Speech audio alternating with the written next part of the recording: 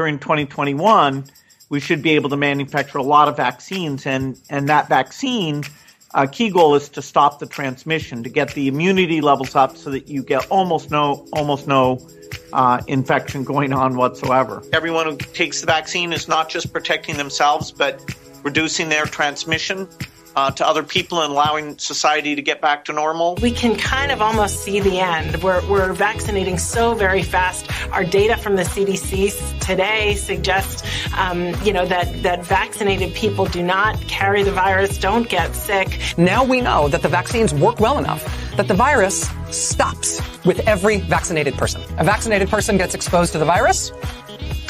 The virus does not infect them. The virus cannot then use that person to go anywhere else. It cannot use a vaccinated person as a host to go get more people.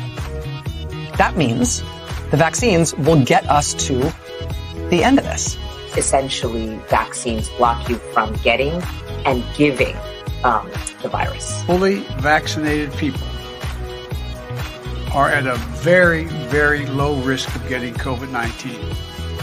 Therefore, if you've been fully vaccinated, you no longer need to wear a mask. When people are vaccinated, they can feel safe that they are not going to get infected. We have all the vaccines we need. We just need our people to take it. A, for their own protection, for the protection of their family, but also to break the chain of transmission. You want to be a dead end to the virus. So when the virus gets to you, you stop it. You don't allow it to use you as the stepping stone to the next person. I think given the country as a whole, the fact that we have now about 50% of adults fully vaccinated and about 62% of adults having received at least one dose, as a nation, I feel fairly certain you're not going to see the kind of surges we've seen in the past.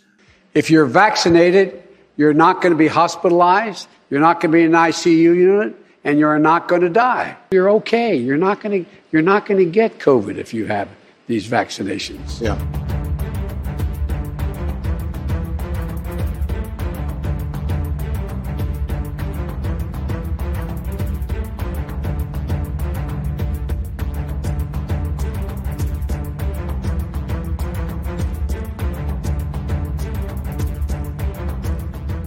Welcome to the Daily Wrap-Up, a concise show dedicated to bringing you the most relevant independent news as we see it from the last 24 hours.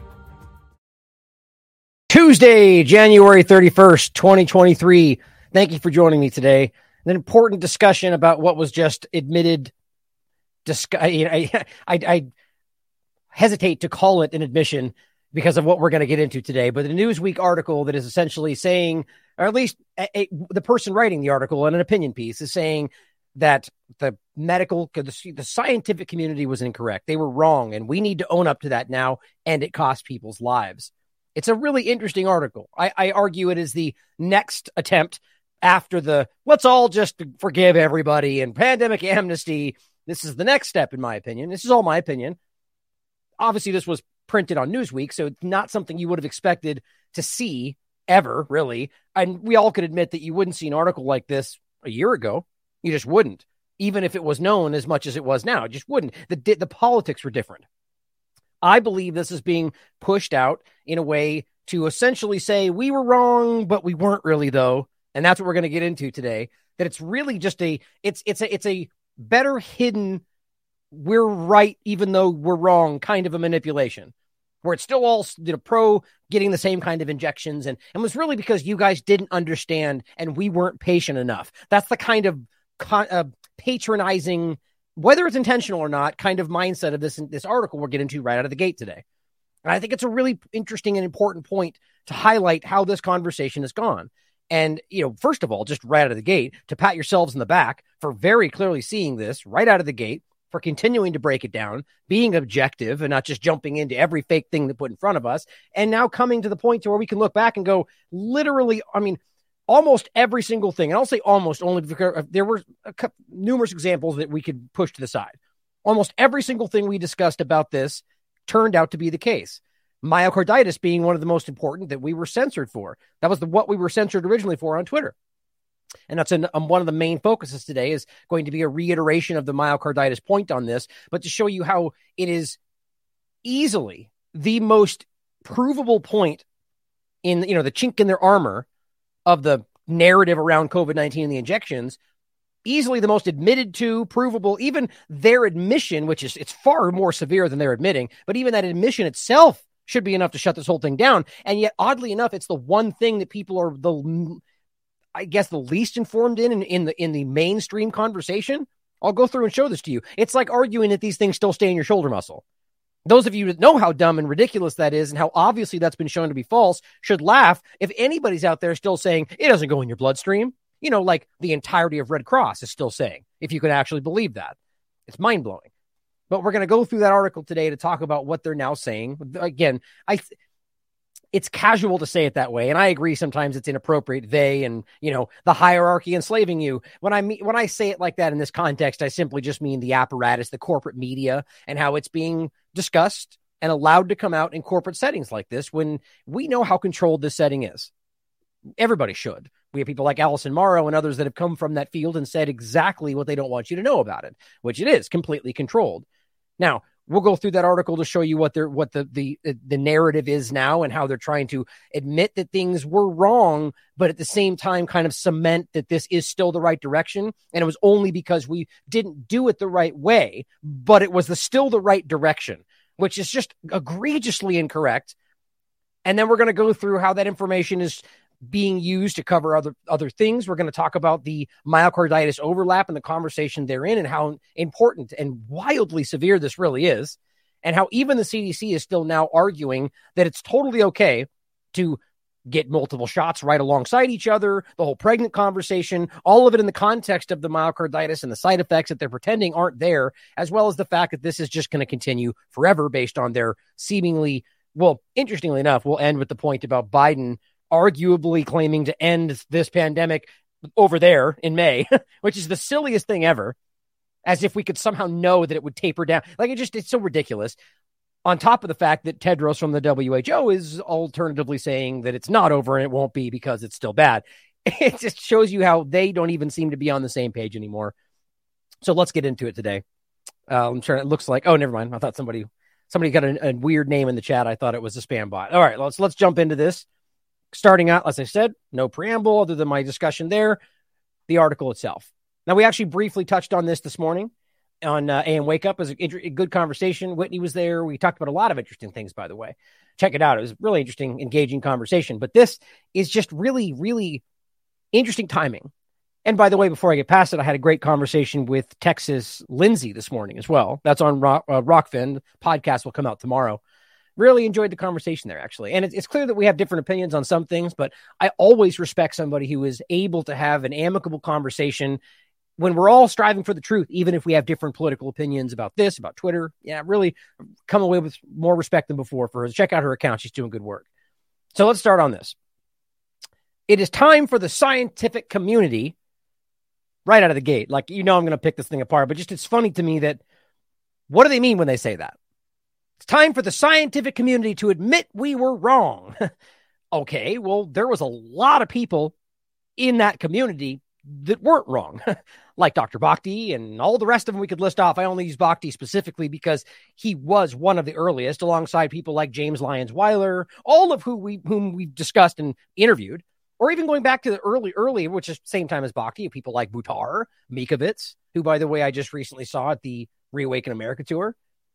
These people were so far ahead of this. Even if you think they've got different agendas, the information they were relaying was really far ahead of what we're now talking about. So my point is it time for the entirety of the scientific community? Well, no. It's time for the people that are scientists and doctors and others in this community, whatever that means to them, who knowingly lied, who got it wrong, who are too dumb to know otherwise, to stand up and say, yep, you got it, we're wrong. And not in the ridiculous Scott Adams style, or kind of how this article is going, to essentially say that we were right because we're smarter than you, but we were too brisk about it, and we scared you away, so that's why we were wrong. That's not admitting you were wrong.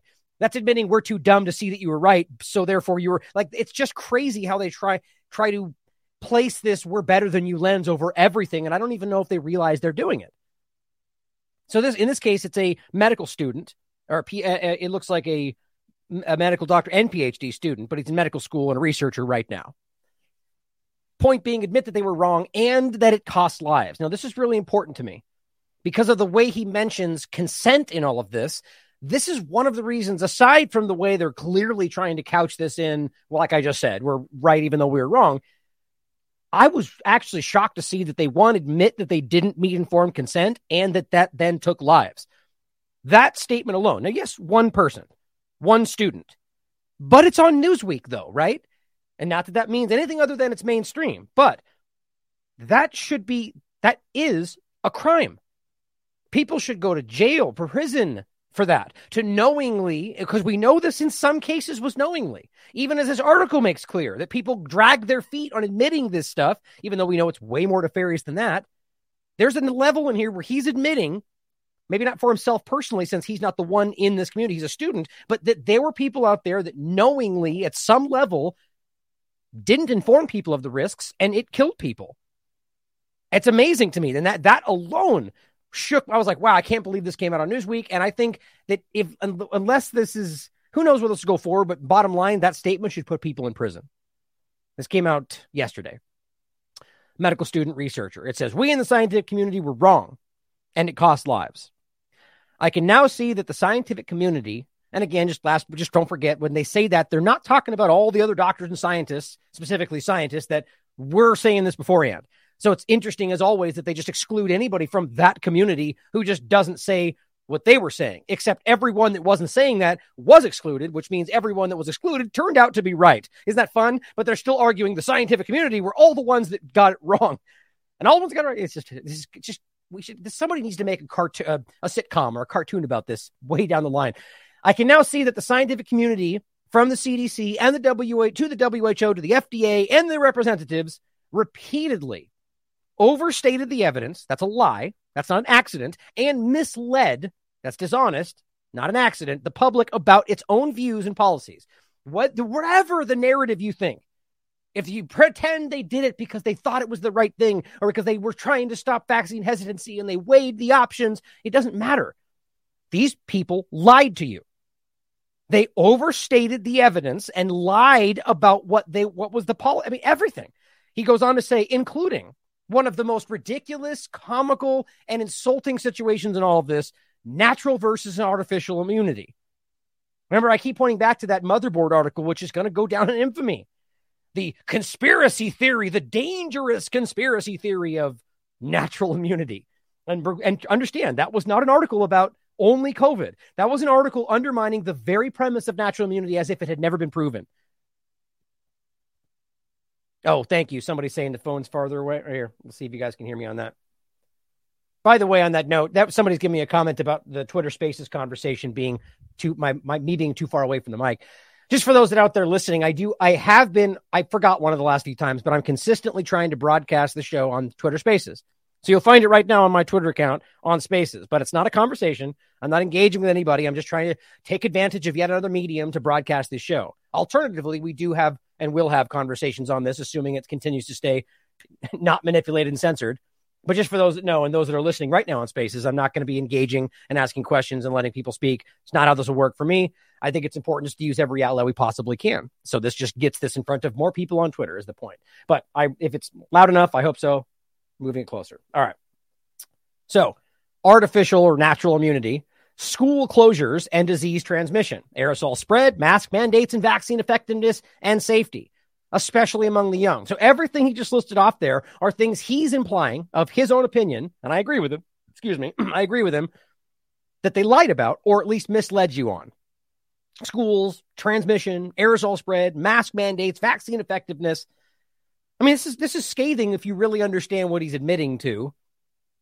But when you get into the latter part of this, it becomes clear that he's really not saying that they were wrong. Rather, they didn't do a good enough job explaining it to you, essentially. Or at least that's how I take it. You come to your own conclusions. He says all of these were scientific mistakes at the time. Now, right there, it's just not possible.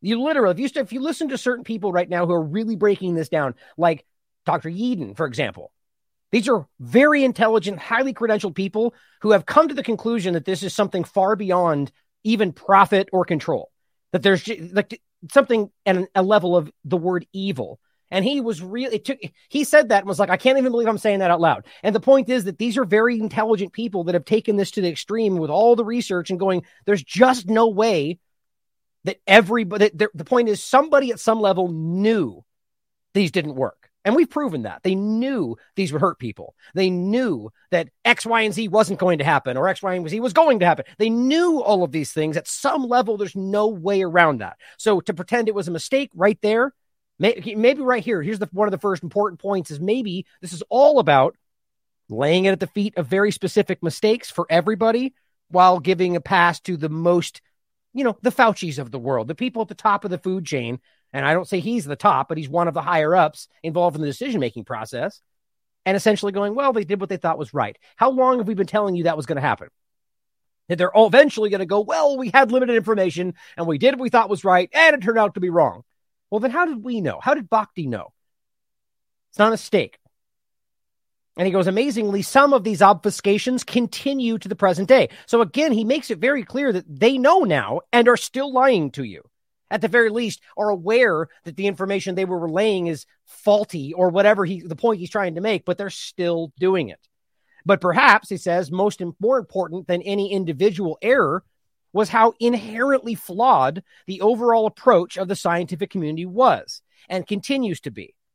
It was flawed in a way that undermines its efficacy and resulted in thousands, if not millions, of preventable deaths. So regardless of whether you think the point is that they didn't relay the information well enough, or that they lied, or that they whatever, their actions and lack thereof led to people dying. I think we all know that if we're honest with ourselves, or the lockdowns, masks, all of these things literally did lead to people being killed, more so than ever would have happened otherwise. And again, what's amazing is these were still are called conspiracy theory, but when I say these, I'm referencing science, most of it peer-reviewed. But it says what we did not properly appreciate, he says, is that preferences determine how scientific expertise is used. And that our preferences might be, indeed, our preferences were, very different from many of the people that we serve. It's an odd way to say that. Your preferences, so removing rights and forcing vaccination, that's kind of a bit over the top of that's a bit more than a preference, wouldn't you say? And that the argument would be that we should have listened. Well, we were screaming about our preferences, were we not? As anybody else, not even, they try to frame this as kind of like the rich and smart and the poor and stupid. I mean, it's literally what he says next, for the most part. The point is, there's plenty of wealthy, intelligent, educated people that were screaming that I don't want to be forced to do this. So it's not this class divide they try to make it into, which is the same thing they always try to do with this, that all the people on the right are the anti-vaxxers and all the people on the left are the ones that's not true, guys. And I've been saying this from the beginning. There's too many people on the right who are clearly wildly pro-vax because Trump is, and there's plenty of people on the left who are completely against this because they're not dumb. That's my opinion. But I've seen this, and I've been showing people this from the very beginning, that the overlap was never a partisan divide. They needed it to be, though. But it says, we created policy based on our preferences, then justified it using data. Yeah, that's a lie. He's literally saying that we decided what we thought was right, and then just, as we keep telling you, p-hacking and however else we discuss this, we made the data fit what we wanted to accomplish. That's not honesty. That's not even science. It says, and then we portrayed those opposing our efforts as misguided, arrogant, selfish, and evil. We made science a team sport. Now, that's about the most honest thing in this entire article. And in doing so, we made it no longer science. Even more true. It's just it's politics, guys. It is team sports politics, which is exactly what we talk about on AM Wake Up all the time. This is what we're dealing with. People that are ignoring facts and science in the interest of whatever their narrative of their side's narrative is that day. Even the so-called trust the science crowd. Very clearly today, we can see that. It became us versus them, and, quote, they responded the only way anyone might expect them to, by resisting. Now it says, the next part, it says, our emotional response and ingrained partisanship. So, so I would argue, if I had to guess right now, I feel like this is coming from a place of honesty. I guess it's hard to even say that with how many things but this guy believes what he's saying. I'm guessing, by the way, just so that's clear, because there's things like that I argue somebody trying to toe a line wouldn't argue unless they were trying to make it seem that way. Just, that always drives people crazy when I'm super objective like that. But The point is, partisanship clearly played a role in all of this. And that's not just the right and anti-vaxxers, guys. This is an emotionally driven political game. And it has been from the very beginning. And I think the people like us, the two-party illusion awareness, people out here screaming that you're all being fooled, seem to be the most on track. Doesn't mean we're right about everything, but people that weren't being swayed by left-right politics were very, very clearly more in line with, at least ready to accept things when they were put in front of them. Like studies around masks not working, and so on and so on. But it says we systematically minimize the downsides of the interventions we imposed, just like we're seeing now, right? Lockdowns are going to save lives no matter what. And now because it serves the interest, they're now going, oh, but they also killed a lot of people. And that's why excess death. Now we're going to blow that out of the water in a moment too. The excess death is the next thing we're going to talk about. The game here, though, is they said it was fake news up until it suited their interest. Then it became relevant, but still somehow wasn't relevant to the beginning of the conversation, because that makes sense, right? Imposed without the input, consent, and recognition of those forced to live with them. That is the most important point in this, I think. He literally is admitting all of the interventions. That means masks, lockdowns, injections, imposed without the input, consent, and recognition of those forced to live with them. That's a crime. He just admitted a massive, massive crime of medical coercion, bioethics. It's a big deal. I really want people to reflect on how important that is. Because the whole point about informed consent, I might as well bring this article up, bringing this up since 2020, the beginning of this whole thing. Is this the 2021? I believe it was. Yeah, December 2020. Peer-reviewed March 2021. Very clearly about informed consent. In 2020, those of you who've seen this many times, the specific and significant COVID-19 risk of antibody-dependent enhancement should have been and should prominently be and be prominently and independently disclosed to people in the trials, people taking the injections, and so on, in order to meet informed consent. And the point is specifically about how any of them, they make the point to say really any of them, these injections, irrespective of delivery method, may worsen your illness via antibody-dependent enhancement, meaning you get the injection, then come up against whatever's in the wild, and it's far worse than anything that would have happened before. Now, what happens when that kind of situation plays out? They don't die necessarily, but let's say they with an inch of their life, and they go, oh, thank God you got the injection. It would have been worse. Except in their case, it wouldn't have. In this case, it was far worse because of the injection. But how do we know? We don't. But they'll always say that because that's the line. See how that works? That's what we're getting into here, is they're just stating. Now, it could be the case. And maybe they're right. Maybe they did have a better experience. But we know it's not everywhere all the time. But yet that's the narrative, you see? Informed consent was never met in all of this. That's why we have blank inserts and lies about myocarditis.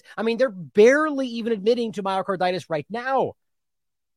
Informed consent. Never. It says most of us did not speak up in support of alternative views, and many of us tried to suppress them. When strong scientific voices, and this is actually interesting that they said this, like world-renowned Stanford professors, John Ioannidis. I literally just went up against somebody with the Ioannidis. I'll show you this study in a minute, showing you how this was never worse than the flu. And they're like, oh, Ioannidis, that old conspiracy theory group. It's amazing how Ioannidis group, British Medical Journal, sometimes even the Lancet, are suddenly wild conspiracy theory groups in the right moment, in the right light, depending on who's talking about them. That's how broken we've gotten because of this. Now, you should always have been questioning these outlets. You should have never been taking them at face value. Today, it's just a roll of the dice. It's whatever you choose in that moment. I'll trust them today, and I'll say they're fake news tomorrow based on what they're saying. Because who's deciding? The person reading it. That's not how this is supposed to go. Well, ultimately, you're supposed to come to your own conclusions. But the point is, it's not even about the conclusions being reached in the articles. It's about what you already pre-decided before you read it. We all see this happening today, and it's mostly two-party politics. But he goes on to say more than that. John Ioannidis, Jay Bhattacharya, Scott Atlas, or University of California, San Francisco professors, Vinay Prasad or Monica Gandhi, sounded the alarm on behalf of vulnerable communities. Now, you see, this is the game again. This is where it gets very obvious. They sounded the alarm, especially to this day, on all of it.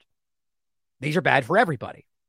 Everybody. Every age group, every sex, everything. They're bad, they're dangerous, they're hurting people, they're not efficacious, and they're not safe. Period. The peer-reviewed science is proving this today. But what they're going to try to argue here is that this is all they tried to speak up about, the elderly and the immunocompromised, and we just didn't listen. Well, it's much bigger than just that.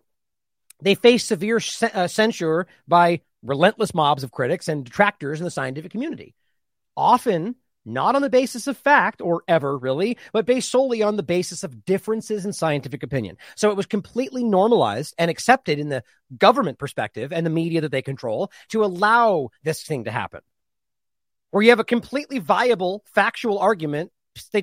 People just come to different conclusions with the data, which we know can happen. And the government endorses one of them, and the other group gets called conspiracy theorists. Myocarditis was called a conspiracy theorist or conspiracy theory right in the beginning. I mean, even right this moment, there are people still pushing back on this, and we'll get into that in a minute. Now it says the range of those marginalized by the rage of those marginalized by the expert class exploded onto and dominated social media. The expert class, you see, like the way that this was the first thing that stood out to me when I was reading this latter part of this article. Like, they're really framing this as they're your betters. They truly believe this. They're smarter, they're better educated, but you're important though, because you take the trash out and you do the farming and stuff. That's the feel I get from all of this. And not even with a sense of like insulting. It's genuinely just, well, you're important too because you have a job, but they're acting like it's because they just didn't explain. The rage of those marginalized by the expert class. Again, so like Dr. Malone or Dr. Cole, well, they're very clearly experts, but they're not in that class because they say the wrong thing. So is it really about credentials? No, it's about narrative. Exploded and dominated social media. Why? Because people wanted the truth. Lacking the scientific lexicon, and see, this is how they start to insult you. Lacking the scientific lexicon to express their disagreement, many dissidents turn to conspiracy theories. Okay, so what are we talking about here? Lacking the scientific lexicon. Are we going to pretend that many of the experts and doctors that have been speaking up aren't experts and doctors? Are we only going to pretend that the people who were speaking up were a bunch of average people that barely graduated high school? They're just expressing what they saw on Twitter. I mean, it's just insulting how they try to pretend this is the only thing happening. I mean, it's like this is basically an extension of the same argument from day one. Oh, it's a bunch of people in their mother's basements with conspiracy theories, anti-science conspiracy. Oh, anti-science, is it? These are literal scientists using peer-reviewed science to prove what they're saying, and all they're doing is going, oh, they just couldn't express themselves. Or what about me, for example? I'm not a scientist. I'm not a doctor. But I don't think in any stretch of the imagination, well, let's put it this way. There's plenty of scientific words that I may struggle with, and I don't frankly care all that much how people want to pretend that means this or that. This is how I am.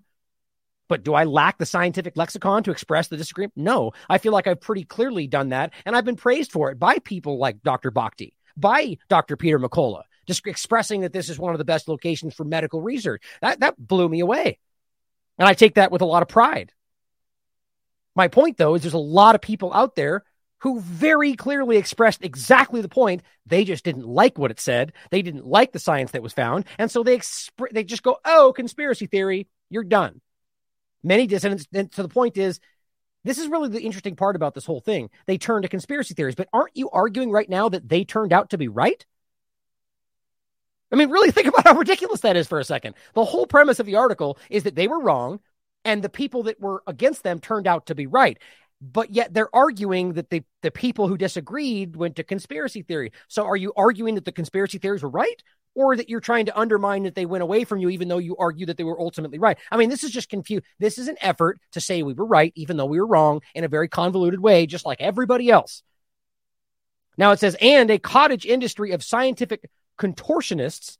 Again, were they right or were they wrong? Are you admitting you were wrong, or are you claiming that they got lucky? Or you see what I'm saying? An industry of scientific contortionists, meaning they're contorting and manipulating the information to make it seem like what they want, except that's exactly what you just said they did by rolling out the data to meet their own agendas.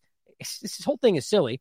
To make their case against the expert class consensus, which just means they agree, not that they've proven these things, that dominated the pandemic mainstream. Labeling this speech misinformation and blaming it on scientific illiteracy and ignorance You expect them to be like, was wrong? No, the government conspired with big tech to aggressively suppress it. Okay, so you skipped over whether that was right or wrong. The point is you just simply argued we said this and then used that to suppress it. Erasing the valid political concerns of government's opponents. Very tactfully steps around what was just discussed there. So simultaneously calling us conspiracy theorists, that we couldn't express what we wanted to talk about, and those that we were listening to were scientific contortionists, but somehow still got it right. It says, and this despite the fact that pandemic policy was created by a razor-thin sliver of American society who anointed themselves to preside over the working class. You see, this is, again, same point. Is that what we're talking about? So now it's the working class versus the elites? That's how they're framing this. So the elite, razor-thin group of people who are the only ones we should be listening to, even though they got it wrong, are the ones who then presided over all the dumb people. And what they're referring to as the razor-thin sliver of America, who were the smart ones, academia, government, medicine, journalism, tech, and public health, he literally then follows by saying, who are highly educated and privileged. But you're not, though. That's that's implicit in what he said. The highly educated, privileged ones got it wrong. You got it right because you're the working class. You got lucky. I don't even know how you make sense of that. It says from the comfort of their privilege, in a way trying to like diminish what they're, but it's not a negative. In the comfort of their privilege, this elite prizes paternalism, which they do. But by saying elite, you're calling them elite. I mean, they're the better than you. They're elitists. Let's get away from elite. They're not elite. They're elitists, which means they think that they're better than you. Not that they are. But definitely believe in paternalism, which simply means they get to decide for you. The government decides what's right for you. You don't choose anymore. As opposed to average Americans who laud self-reliance and whose daily lives routinely demand they reckon with risk, right? All you people out there moving trash and farming and all this is how I take it. But the privileged, educated ones want to, work over you, and all of you average people out there reckoning with risk all day long. You see what I'm saying? Like, am I wrong? This feels very, very patronizing from the core, and I still argue it doesn't feel like he knows that he's doing that. It says that many of our leaders neglected to consider the lived experience of those across the class divide is unconscionable. So there's nothing happening here other than the poor people who don't understand and the rich people who tried to do what was right but didn't tell you what they were doing, and that's how we screwed up. Incomprehensible to us due to this class divide, we severely judged lockdown critics as lazy, backwards, even evil. But wait a minute now, were they wrong? You judged the critics, but were they right? I hope I'm not belaboring the point. Like, it feels like this is written between the lines in every sentence. It says, we dismissed as grifters those who represented their interests. Again, inherent there is not whether those interests were right, but just rather that people were just standing up for what they thought was the right thing, and they called them grifters, even though ultimately they were wrong. That's how I feel that. We believed misinformation energized the arrogant, and we refused to accept that such people simply had a different, valid point of view. So you can take that for what you will. Clearly just simply arguing that at least we had a right to have this opinion, which thank you for allowing us to. The point is that's always been the case. The moment that they ever pretended you didn't have a right to make up your own mind was the biggest problem. This is just them solidifying what we always should have known. But it says, if our public health officials had led with less hubris. Just realized I think I know why that was lower, by the way, for spaces. If the public officials had led with less hubris, the course of the pandemic in the United States might have had a very different outcome with far fewer lost lives. Interesting. Right? Again, you could take that as them saying, had we not been so wrong, that we would have saved lives. Or you could take it as saying if we just had been less hubris, meaning that we weren't so cocky and confident about what we thought was right. Not necessarily saying they're wrong, though, is it? Right? It says, instead, we have witnessed a massive and ongoing loss of life in America due to distrust of vaccines. And there it is. And the healthcare system, which, by the way, there's nothing wrong about that. The absurdity of pretending that you're ever supposed to blindly trust any level of authority is wildly anti-American. Like literally counter to the very core concept of what this country's founded on. But today, Oh, we lost trust in our authorities. Well, no, we should have never been trusting them. It doesn't mean you ignore or disregard. It just means you question every choice and every policy, because guess what? Whether or not they're lying or deceiving, they could just be wrong. It amazes me that we could not engage with the possibility that people could just be wrong. And for that very sole point alone should question what they're doing. Then realize they could be lying and being paid off and being dishonest. But just the idea that people could make mistakes, it's stupid to go, I trust it, I'll take it without looking at it. It's mind-blowing. It really is. But again, a massive and ongoing loss of life in America due to the fact that we didn't trust the vaccines, you see. So we lost lives because they were too cocky about their plan, didn't make it clear to us. So we got scared away from a safe thing, even though it would have saved their lives. And that's how they got it wrong. Am I missing something? And the healthcare system. Yeah, you're damn right. We should be very skeptical of the second leading cause of death in this country before the pandemic. Yeah, it just makes sense, doesn't it? A massive concentration in wealth by already wealthy elites. That's the point. Is they list off the reasons, the distrust of vaccines, the healthcare system, massive concentration of wealth by the already wealthy elitists. And the concentration of wealth came because of the concentration of power around this whole agenda. A rise in suicides and gun violence and all these different things, which, by the way, are a completely direct result of their actions or lack thereof. But it says a massive loss of trust in healthcare, scientific authorities, and public leaders more broadly. All of that is a positive. I don't care what anybody says about that. I don't care what your logic is. There's no way you're going to convince me that not blindly trusting authority is a bad thing. I mean, really, like there's just no way around that. Again, it's not saying that you never trust them. You just engage every action and every comment and every choice with the same skepticism and discernment. God, it's amazing that that's conspiracy theory today. That's just basic intelligence. Now, it goes on to say it's clear to me, the writer, that for public trust to be restored in science, that should have never been the case, and it shouldn't be now. You should not trust scientists or science, whatever that means. You should trust the scientific method. You should trust that you have the ability to push back the question, to have other people and other scientists do other research that may challenge that, and then come to your own conclusion. And all they have the right to do is go, here, you can look at this one, you can look at that one. It's your choice. Public trust in science is a manipulation. Scientists should publicly discuss what went right and what went wrong during the pandemic. Well, see, this is the game about how they're then going to dictate the going forward, how we look back on this and go, this is what they're beginning to do with this article and the previous amnesty one. And where we could have done better. Maybe not forcing dangerous injections on children. Just a thought.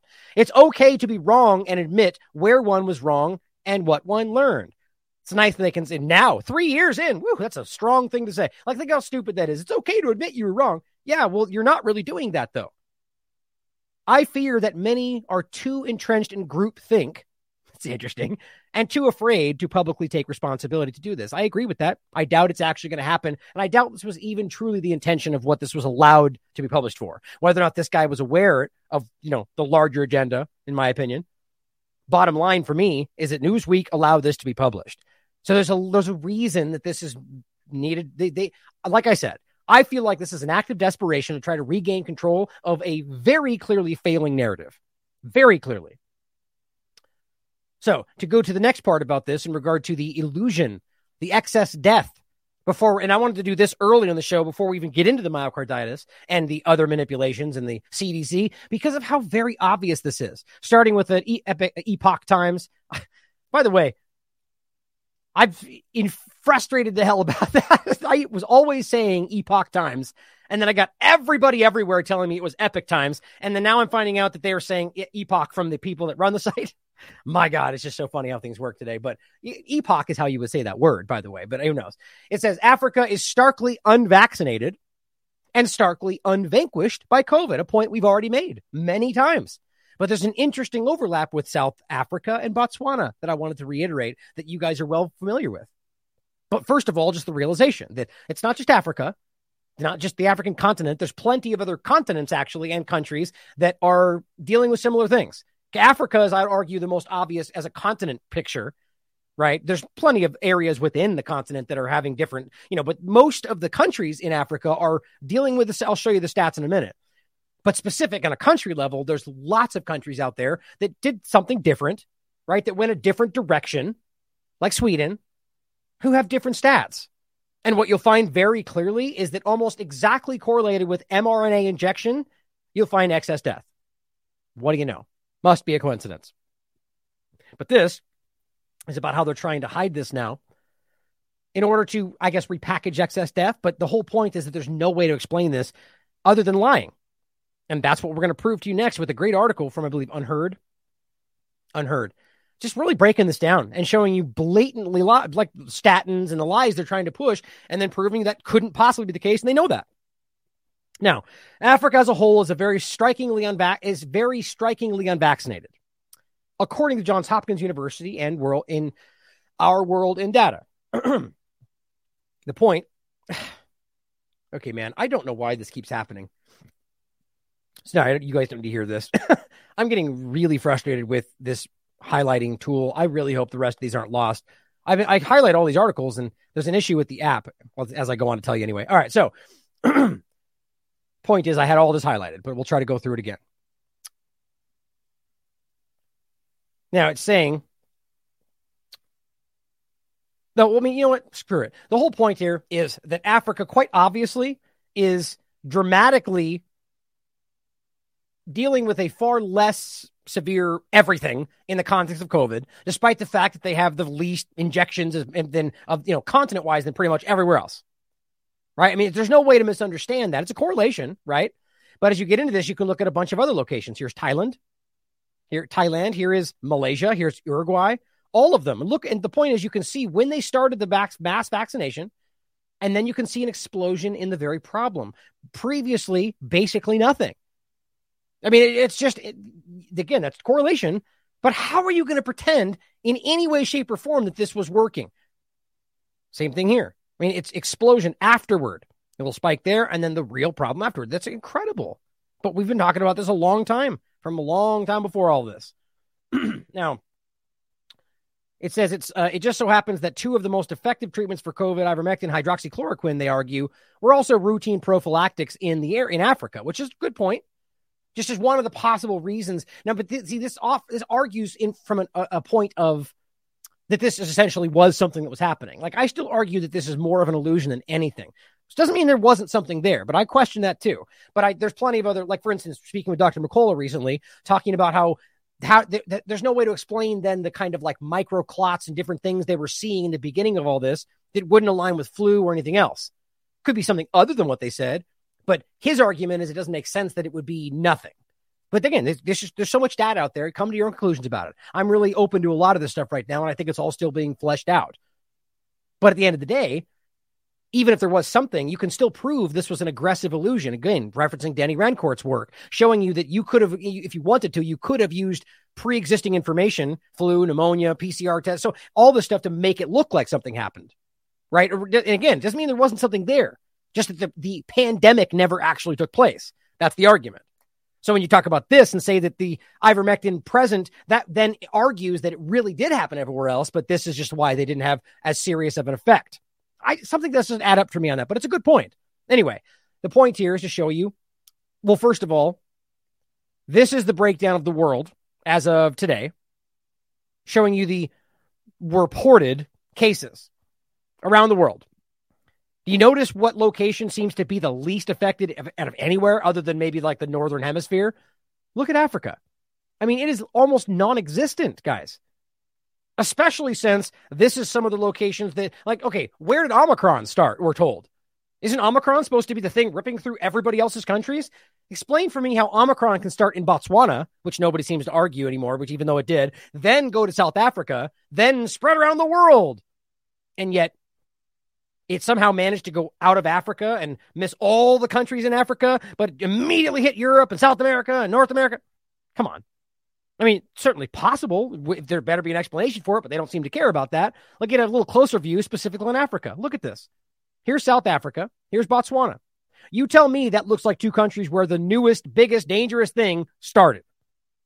Come on. I mean, it's just, there's so many examples to show you that at the very least, their narrative isn't true.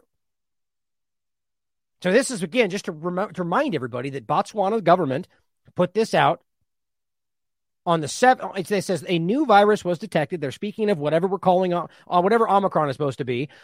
This was detected on 4 foreign nationals who entered Botswana on the 7th of November on a diplomatic mission. This is incredible, guys, because the point is nobody's ever cared other than independent media to ask who they were.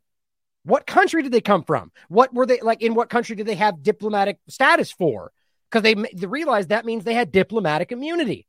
So when they crossed into Botswana and all 4 of them had Omicron, where'd they come from? Why weren't they checked? The point is something happened right there, because the next argument is it all started in South Africa. But we know that's not true. And there's a weird effort to kind of muddy the waters on that. I truly believe this was the beginning of something. Self-spreading vaccine, whatever was added to all of this, or who knows. But the bottom line is that does not make sense. Right? Then realize that they have some of the least vaccination of anywhere in the world. Then it starts to make a little more sense, doesn't it? So let's get into the excess death part about this. Here's the Daily Mail. Massive spike in excess death sparks calls for urgent investigation. Finally, and barely even now they're not doing that. You realize how long people have been pointing this out? Experts, researchers, statisticians are going, my God, we are higher than COVID right now. And they're like just plugging their ears, stomping their feet, going, it's not the vaccine. Well, it's okay. We weren't even saying that. Let's find out why. I mean, some people were. I mean, I obviously am arguing that's certainly what we should consider. But think about how crazy that is. NIHS crisis is blamed. And this is the first point. So is it NHS that's causing that? Well, explain for me how then it could be happening in countries that NHS doesn't exist in then, or places that have a completely different scenario. Except the one thing they do share is a high level of mRNA vaccinations. And guess what? They all seem the same. How interesting is that? Well, it says it says 3,000, nearly 3,000 more British people dying every week than normal. And understand, guys, this is not COVID-19. That is the most important part. Every one of these discussions are now saying it's almost entirely ruling out COVID-19, if that's even what we're talking about. Now, it says this is the highest number of excess deaths since 3,429 in the week to February 12th, 2021. When the UK was experiencing its second wave of COVID-19 infections, which I completely argue was vaccination side effects by and large. That's my opinion. And I believe a lot of us have largely proven that. The expose is a great job on that. Now it says, on that occasion, deaths involving coronavirus accounted for 37% of all those registered. Okay, so there you go, guys. There's no way around this. If we're talking about 63% of all of these excess deaths not being COVID, then all they're doing is running from the information because they don't want to address it. And they're being forced to deal with this now because people are screaming about it. Maybe they thought it wouldn't be as prominent. I don't know. But just ask yourself how it's even possible that these people who are moments ago arguing that we care about life and saving lives, ignoring what is now bigger than COVID ever was, if that was even what actually happened. Now it says down here, but in the most recent week, COVID-19 accounted for only 5%. So 95% of the excess death right now is not COVID related, meaning their factors are likely to be driving the high level of mortality. So they really want to couch this with something they can blame as, again, the earlier point, even going as far as to blame the things that we earlier were saying were going to happen.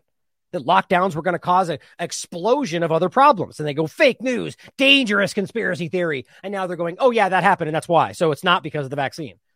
Okay, well, that's interesting. So are you going to be accountable for what? No, this is different. They just won't have those two conversations. But the point is that's not possible when you look at the full picture.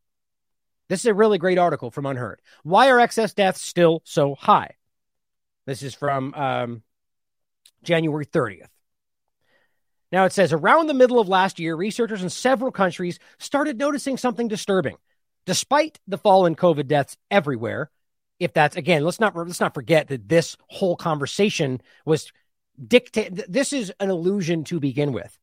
And that's admitted to. To what degree is up for you to decide. But when they willfully admit that they're conflating things that aren't actually, like people that die from other causes but have COVID on the death certificate because they had a test within the week they were dying from cancer or so on, that goes down as a COVID death. And I'll make that, actually here, I'll just read this right now. I'll read it again at the end because this is an important point. Professor Norman Fenton makes a very clear point, very concisely, and this is what I've been saying from the beginning of all this, and a lot of us have, as he says, definitions matter. The definition of what a vaccine is, the definition of herd immunity, definition of any of this stuff, definition of gain of function research, right? They're constantly re-evolving and changing these things. Here's what he says. How definitions influence perceptions of COVID lethality and vaccine safety and effectiveness. So these are really good examples. Fred, who has no COVID symptoms, tests positive with a PCR test for work. He doesn't go on to develop any symptoms whatsoever. But 13 days later, is critically injured in a car accident, dies 2 weeks after being taken to the hospital. Fred, right now, in almost every country in the world, would be classified as a COVID case, a COVID hospital admission, and then a COVID death.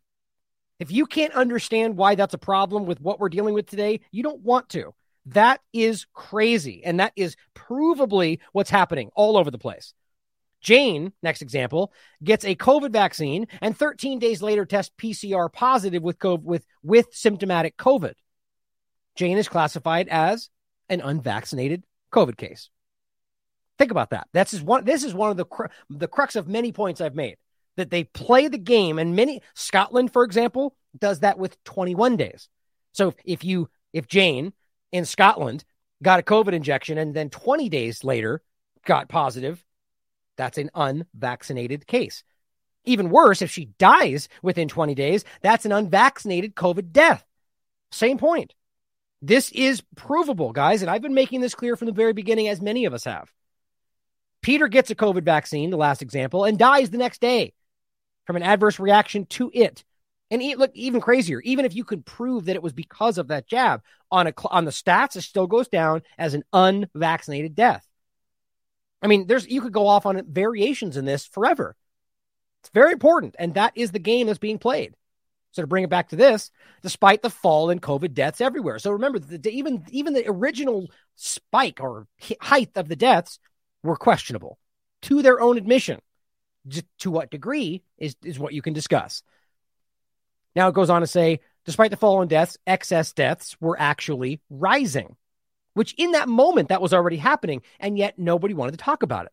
They wanted to blame everything else without actually knowing. That's the crazy part about this, is all these experts and scientists were out there screaming that this wasn't this, even though nobody could have known for sure. Shouldn't they care to find out just in case? Well, no, because they were more interested in preserving the vaccine narrative. It says, even more worryingly, a disproportionate number of those excess deaths were occurring in young people. Now, how do you explain that? There's even the lockdown argument, and we'll get through this more in this article, showing how there's no way this could be the same thing in all these countries. But why would it be focused on just young people specifically? Like, not only, but the height of that, it's clearly slanted to young people. Now, what is the one thing they keep telling you is that it's myocarditis is focused on young, even though I don't think that's as extreme as they try to make it. There's a lot of overlaps with the problems we're seeing because of the injection. The people that are at least risk from COVID and seemingly have some of the highest risks from the injection, weirdly enough, have the highest excess death. What do you know? This was the opposite of what you would expect in the receding phase of the pandemic, one which had largely spared young people in the first place. Again, that's the crazy point. So it's the reverse of what was happening. Largely unaffected by this, then suddenly they start getting killed by excess death. It all gets categorized as SIDS and SADS and all these things that mean we don't know what's happening, even though we admit, or they have admitted, that this can cause many of the things we're seeing. Some researchers, I mean, it's as stupid as saying we know that Damar Hamlin, let's say, didn't have this problem because before anyone knew the information, even though you've admitted that this can cause that. Like, think about the level of cognitive dissonance to shout that down before the evidence has been shown, even as you know it could be the case. That's just wild to me. Some researchers sounded the alarm, but were largely ignored by governments, public health authorities, and the mainstream media. It was a curious response from those who in the previous 2.5 years had justified the complete upending of human societies on the basis of preserving life. And apparently it doesn't matter now. So clearly you can tell that preserving life was not the goal.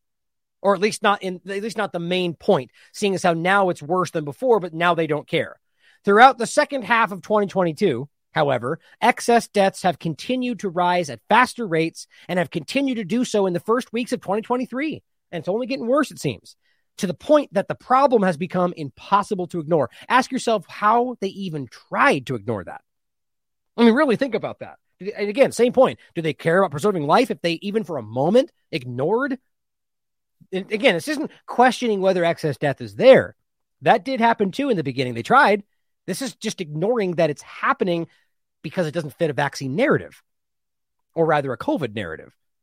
These are bad people. I don't care how you spin this. That's terrible. The BBC recently reported that more than 650,000 deaths were registered in the UK in 2022. That's 9% more than 2019 in a year when you're supposed to be saved by the injections, right? That's around 50,000 excess deaths, most of which have been concentrated in the second half of the year.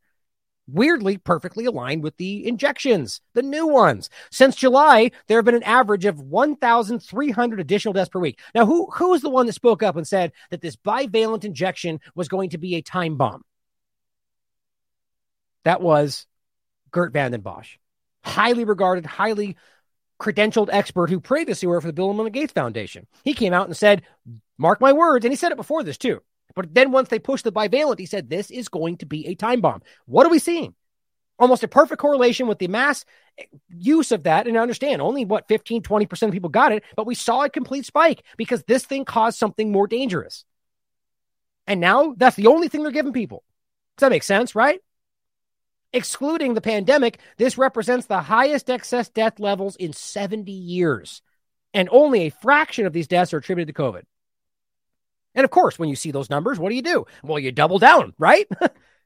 you said excess death they haven't seen in 70 years, not COVID. But let's give more injections because clearly that's the answer. I mean, how do you even make sense of that? If it's not COVID, why is the argument more injections? Because that's what's happening.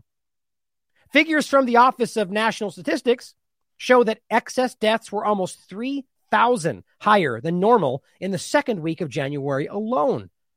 Guys, I mean, any other circumstance, this would have been like screeching, stop the record.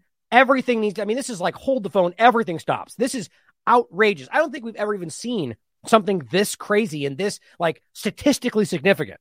It's like such a sharp increase so quickly. Any other context that they wanted to, this would be the nonstop talking point for the next year. More than 20% above the average. COVID-19 accounted for just 5% of the total. The week before, overall deaths were 30% higher than expected. Imagine ignoring all of this. If we break the numbers down by age groups, the results are even more surprising. While excess deaths in most age groups, even if above average, tend to be lower than they were in 2020 and 2021, as you would expect, there's one outlier. People between the age of 0 and 24 registered lower than average death rates in 2020 and 2021. However, throughout 2022, they've been dying at higher rates than expected. I mean, there's just no way you make sense of this outside of what they did is hurting people. In other words, more young people are dying today in Britain than before, or even during the pandemic. But it's all about saving the children, right? And that we don't know why, but I think we all I think we know why. And I'm not saying I know, like my opinion is very clear. I've made that clear, but I don't think we know and could prove for sure what the entirety is. I definitely think there are other factors that play some percentage. Let's say it's 0.5%, right? That let's say the lockdowns did have an increased effect on these things, blah, blah, blah. That's, of course you can't disagree with that. That's as dumb as them disagreeing with the injections having an effect. They do play a factor. The question is to what degree? I think it's quite obvious that they're ignoring the biggest elephant in the room. He says, and yet, despite this stark discrepancy, there has been a notable lack of public acknowledgement of the non-COVID mortality crisis. I wonder why. Let alone any meaningful explanation for what's driving it. Like, this is when they just don't talk about it because they hope we don't notice, which shows you that they don't care that people are being hurt. Health experts say the causes could include anything from ambulance delays, long waits in an ambulance and in the emergency room, and major blockages for routine NHS care, to high flu rates, long COVID, or whatever else. Why don't you list off every other thing possible in the vaccine and say it's probably all of that combined? Who can disagree with that? Right? I mean, the idea that, except you just leave out the most obvious culprit. This is my point. Ambulance delays, of course, to some degree, some mathematical percentage of course it had an effect. Are we really going to pretend that the highest excess death almost in history seems to be related around ambulance delays, NHS. Well, none of that aligns with plenty of other countries dealing with the same thing. High flu rates, long COVID. These are guesses, guys. They are guessing against the facts.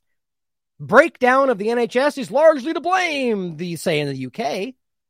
But there's a hole in this argument, of course. Excess deaths are a problem in a number of other high-income countries where the NHS is broken. Argument doesn't hold because there is no NHS. And the fact that plenty of places aren't dealing with the same problems. So it's interesting that they'll be willing to argue that is what's happening and ignore the fact that it doesn't align with the other countries right across the border that aren't dealing with the same thing. Or dealing with the same thing, but not the same problem or justification, Despite relatively low COVID death rates, overall excess deaths in all age groups in Europe in 2022 were as high as in 2020 and higher than 2021, even in the oldest cohorts. Bottom line is everybody that's supposed to be protecting is ultimately being hurt by whatever this is. And I think you know what my opinion is. The very people that are supposed to be protected, the old people, the children, are the ones being hurt. In short, a significant number of Western countries are experiencing a surge in excess deaths across all age groups. Each country seems to have its own theory, though, none of which have anything to do with the NHS. In Portugal, for example, December saw excess deaths which beat all records of the previous 13 years, including the peak of COVID-19, which is what I keep saying, which the press attributes to an aging population, of course, and the resurgence of other respiratory viruses alongside summer heat waves, whatever, right? So heat waves and aging population, because that's never happened before, right? I mean, think about what a ridiculous argument that is. The highest excess death in 13 years, higher than what was supposed to be the biggest pandemic in our lifetimes. And it's because old people, hot weather.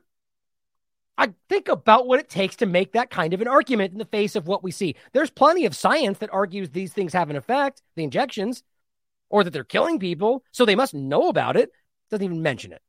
In France and Spain, the summer heat waves are also seen as a clear cause of excess deaths. We've already seen them try to play this game in many places that aren't actually that much hotter than ever. Or than normal, I should say.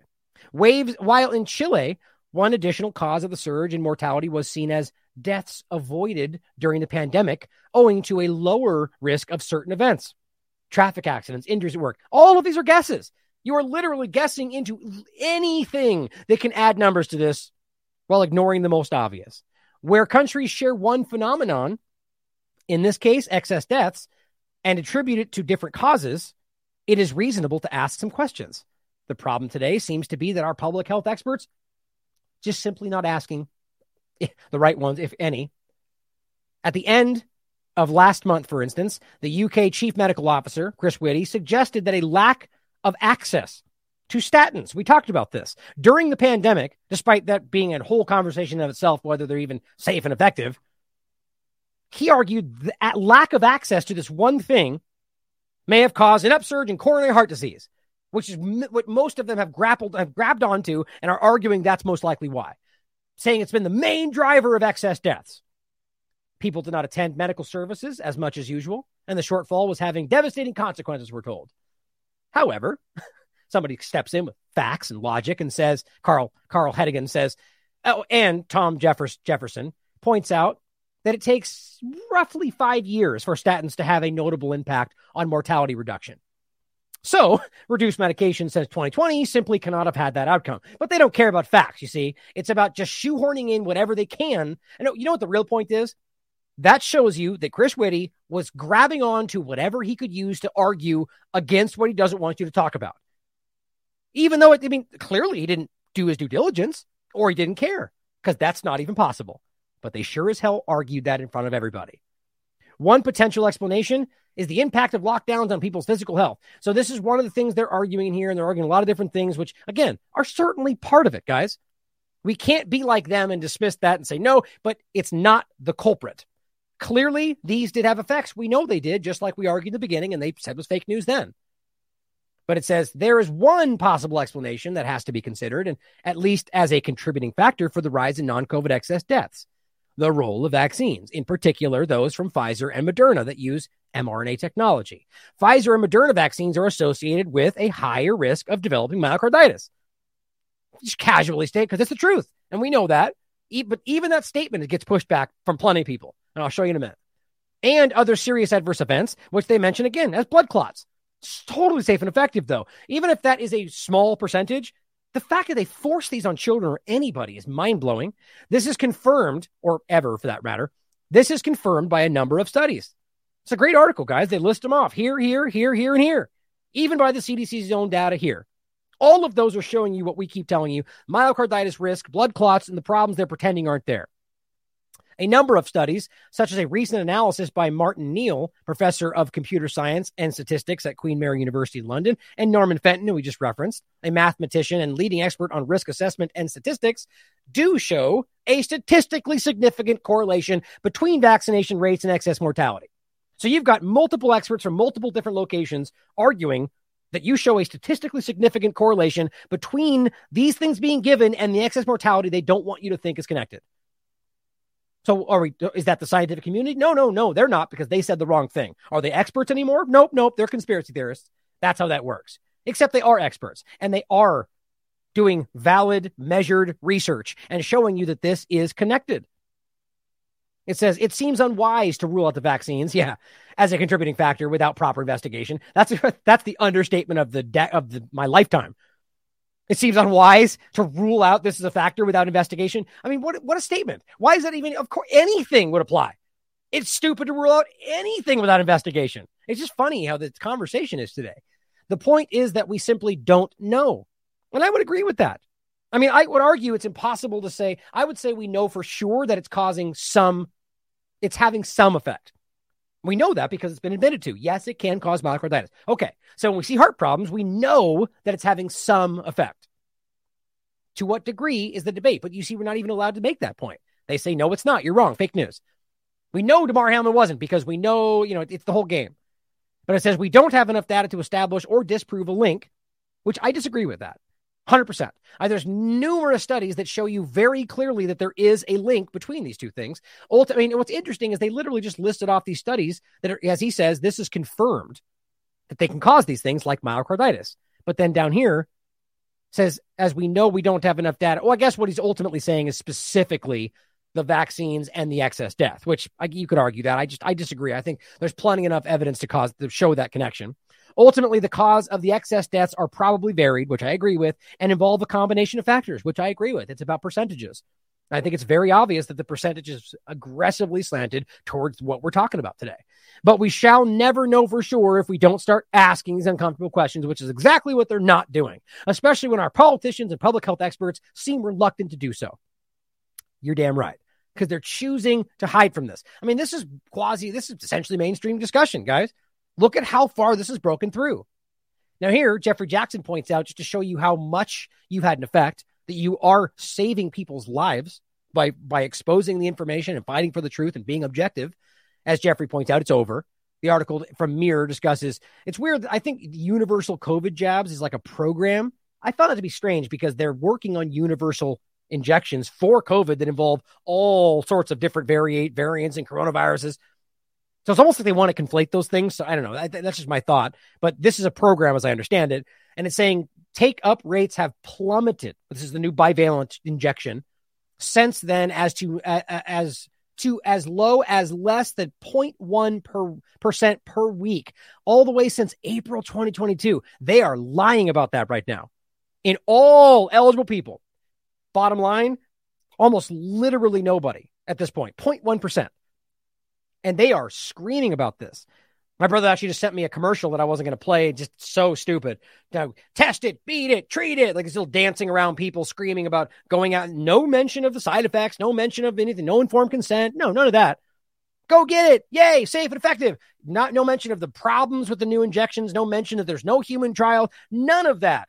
Because they're in the middle of a massive psychological operation, guys. This is a military operation, as it always has been. Operation Warp Speed from the very beginning.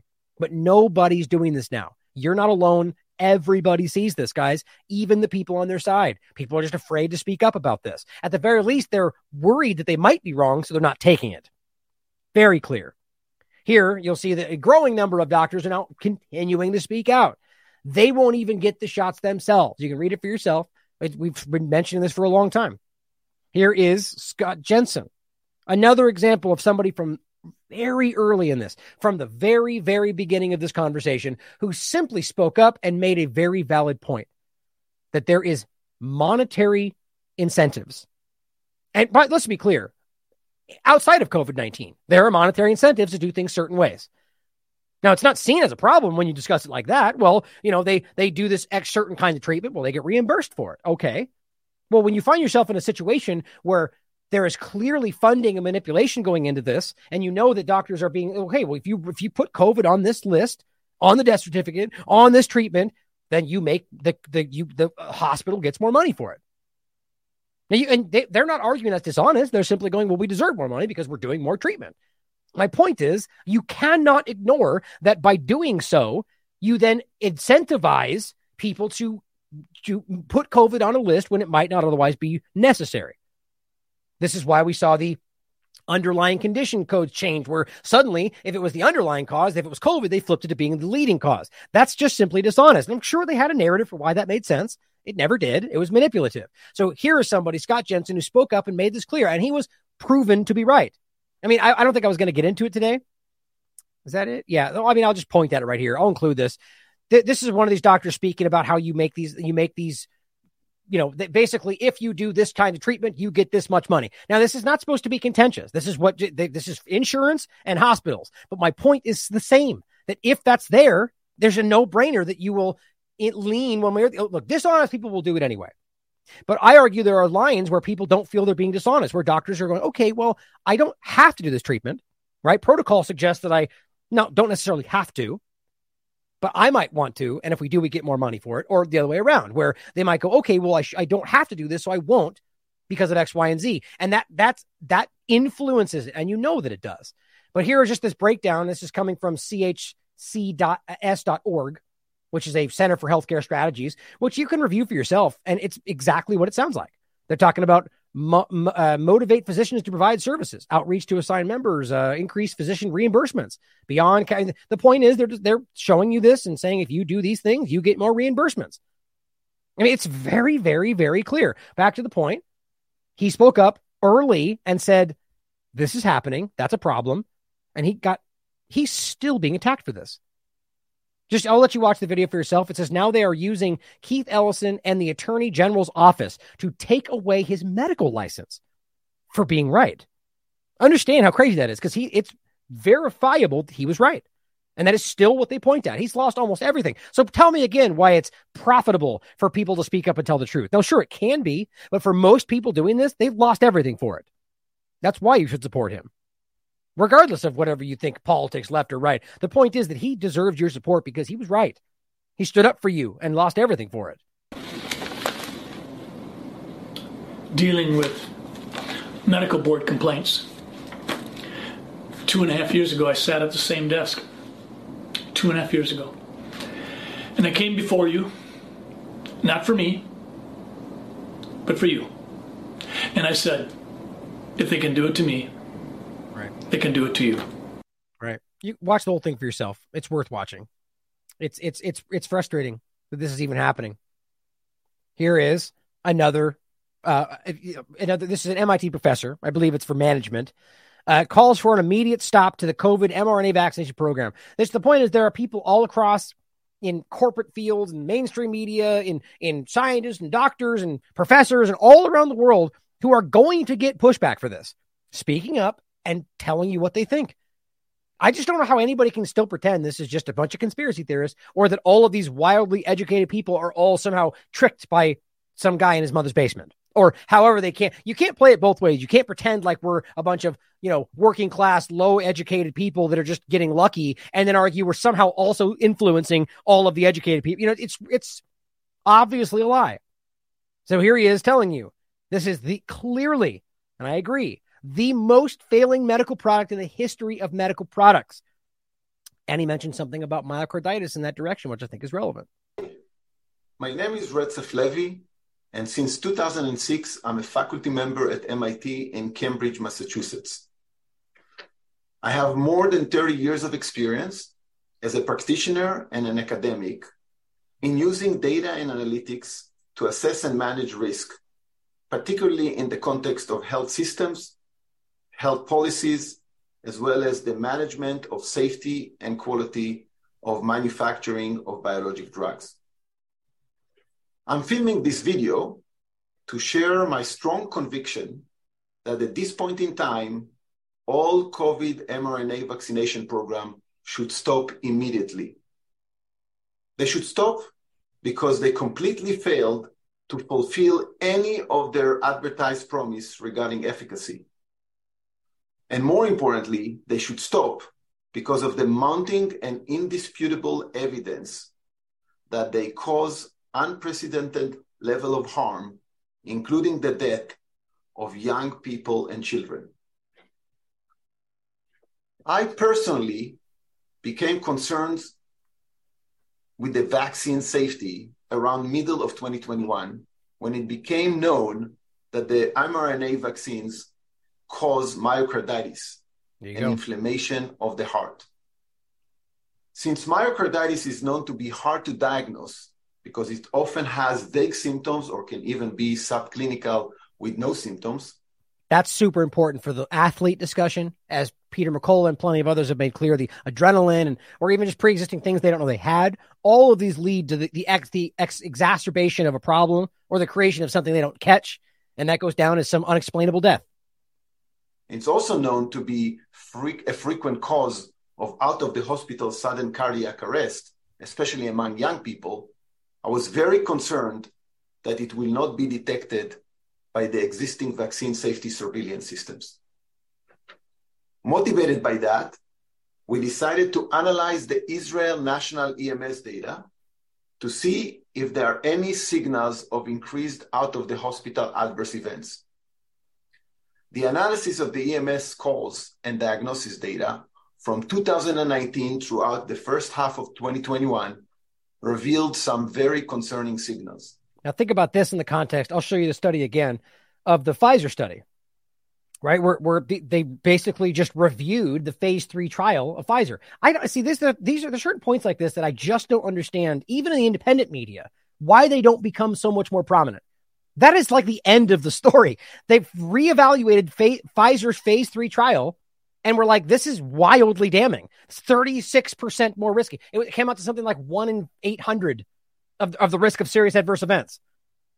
So they lied to us with their own study, and the government and the FDA and the CDC either didn't check it or didn't care. I mean, it's just mind-blowing. I'll show you in a moment. So what he's saying is the same thing. They reviewed the data that's supposed to be there for the government to be able to check this stuff, and it's damning. It's crazy. No one's doing anything about it.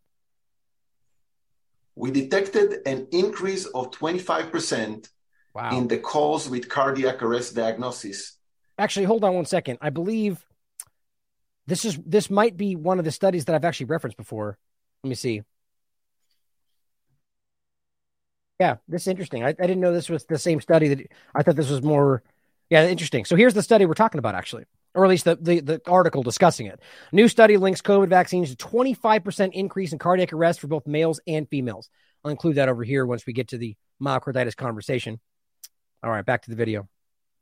Ages 16 to 39 in the first half of 2021, exactly when the vaccination campaign in Israel was launched.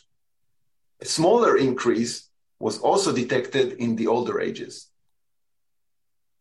Moreover, we also detected a statistically significant temporal correlation between the number of the Pfizer vaccine doses administered to this population and the number of EMS calls with cardiac arrest diagnosis.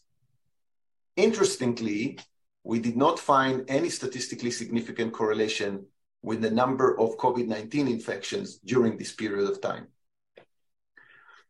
While this is not the proof of causal relationship, it left us.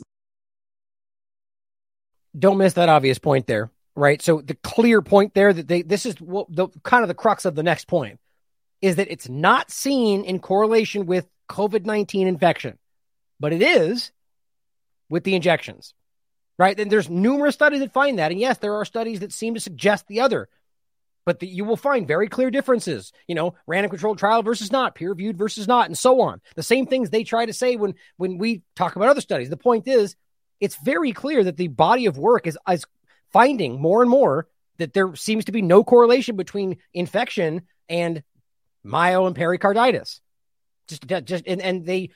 I would be willing to argue that it's by and large because of the overlap, especially today, where people get an infection, they're told anyway, with a PCR test, and then get some kind of problem, and then only associate it with that infection, despite having 4 shots in their body, right? I mean, they don't even consider it, just like we were just talking about. Very concerned, especially given the known suspect clinical mechanism. And we called for an immediate, thorough investigation by the Israeli Ministry of Health to investigate what are the underlying causal mechanisms of this observed increase in the cardiac arrest calls. Unfortunately, to the best of my knowledge, such thorough investigation was never conducted. By now, I believe that the cumulative evidence is conclusive and confirms our concern that the mRNA vaccines indeed cause sudden cardiac arrest as a sequel of vaccine-induced myocarditis. And this is potentially only one mechanism by which they cause harm. That is a huge statement. That is collapsing athletes in a nutshell right there. That's what he's talking about. And this is what we already know, by the way. Remember that we showed you the study from before COVID-19, NIH National Library of Medicine, saying very clearly that myocarditis was a leading cause of sudden death in athletes. Right? So if we know that's the connection between myocarditis and sudden death, and we know that they've admitted to myocarditis being caused by the injection, why is it so difficult for people to at least consider that the injection is causing collapsing athletes? Because they don't want to.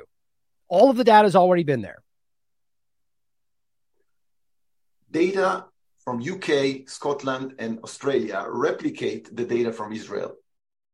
Additional data from Israel indicates that in 2021, the EMS in Israel conducted more than 3,000 more resuscitations compared to 2019, which amounts for an increase of 27%.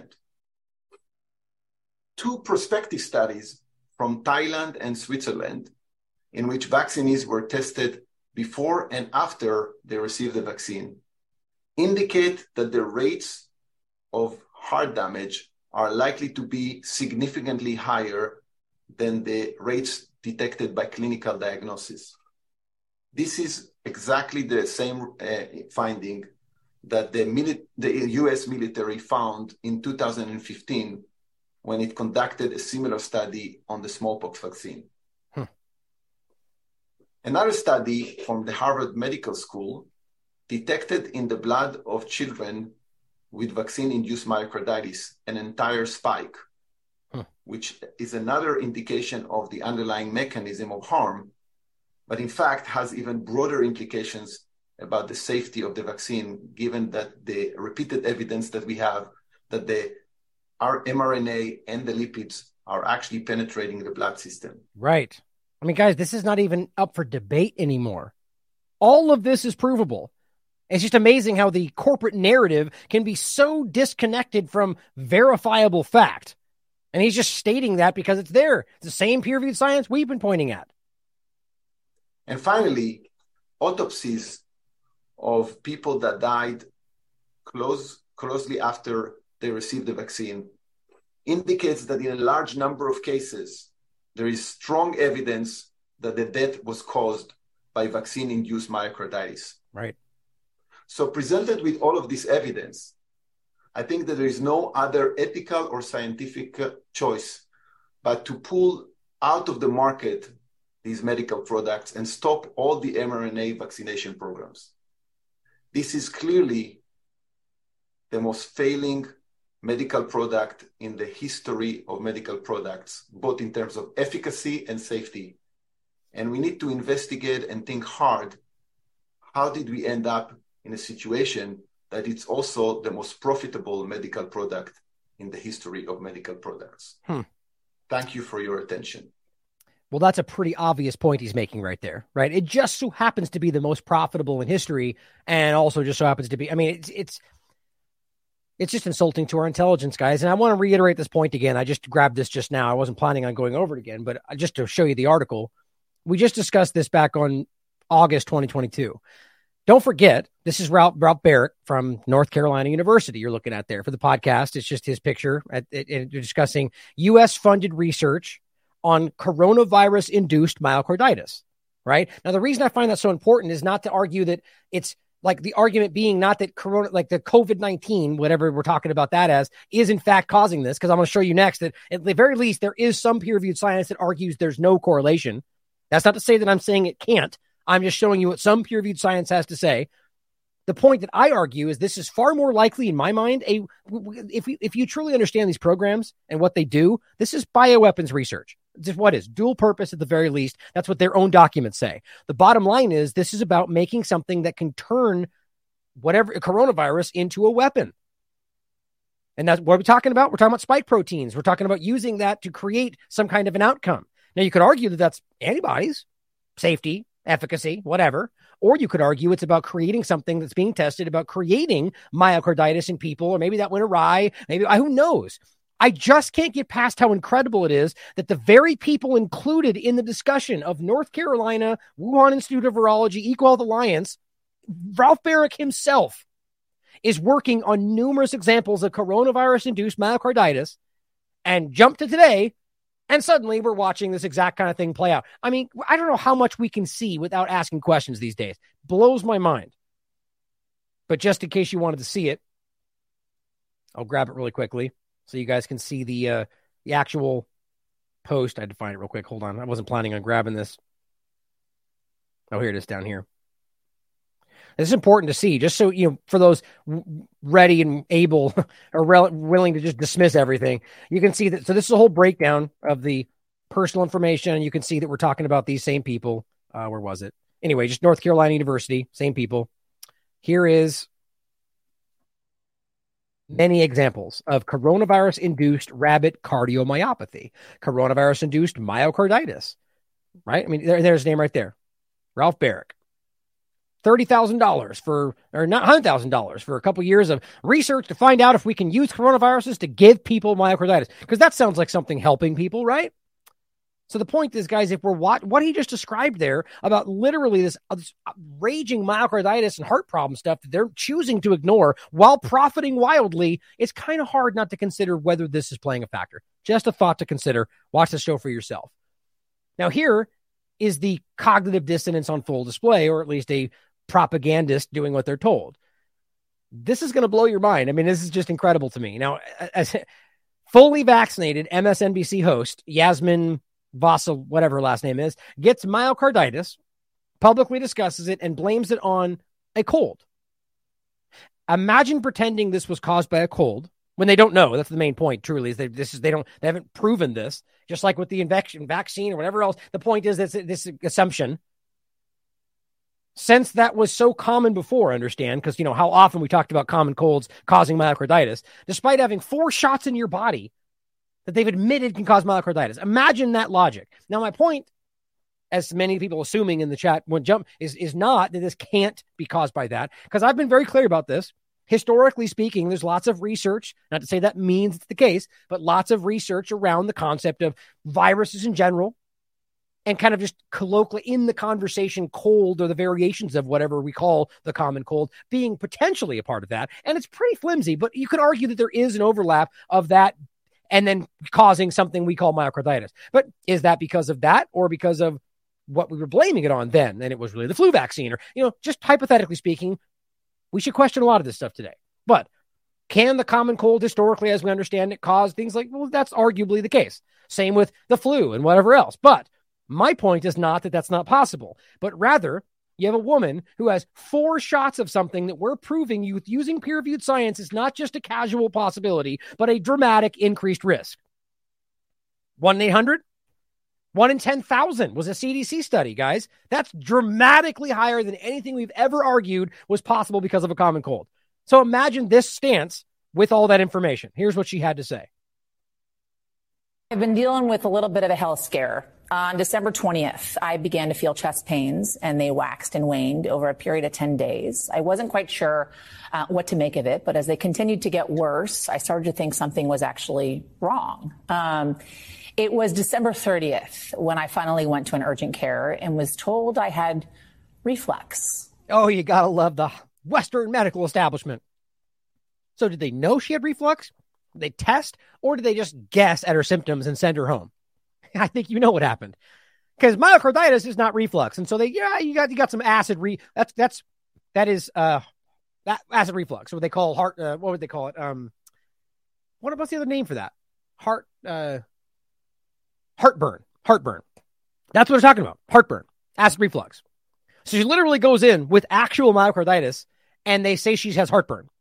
I mean, just think about how dumb that is. Like, what type of medical establishment is not going... Like, if you come in with your heart and your chest hurting, shouldn't you make sure? I mean, I genuinely want to ask whether it's ever been better than that, or if it's just gotten this bad because they're so desperate to not point at vaccine problems. I don't know.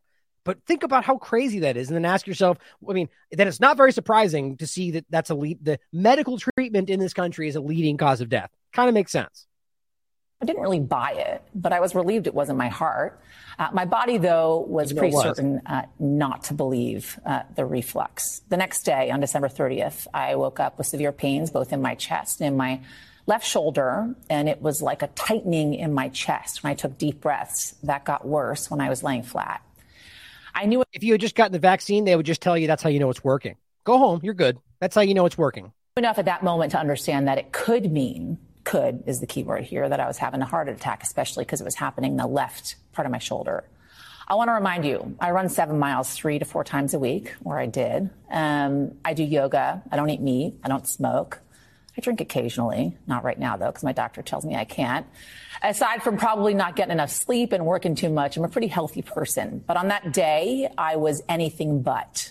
My husband drove me to the emergency room, and from there, the nightmare that has been my January began. I was diagnosed with pericarditis, inflammation of the lining of my heart. Now realize that the whole argument of the COVID overlap is, obesity, illness, comorbidities, right? Let's not forget, that applies to the same conversation. So does it make sense, really, that a very fit, at least as she claims, athletic person would get a common cold and then just get myocarditis? I mean, anything's possible, sure. But aren't there supposed to be some kind of logical overlaps here? Shouldn't it be people that are more... Yes, just like with COVID, the same thing they argue. Meanwhile, she literally has 4 shots in her body that they argue can cause this problem. And this is where you go. Brought on by a virus, a literal common cold. I also had fluid around my heart that had to be drained, or else it could hinder the beating of my heart. I was hospitalized for 4 nights and transferred from a local hospital to NYU Langone here in New York City. On January 4th, I was finally discharged after doctors drained the fluid around my heart, and I bounced out of the hospital. I couldn't get out of there fast enough with the hopes I was on the mend. But that was not the end. 3 days later, I was readmitted when I felt a flutter in my heart, like a butterfly. It was inside my chest. They determined I had developed myocarditis, inflammation of the actual heart now, the heart muscle. I remember being shepherded through the emergency room and wondering, is this it?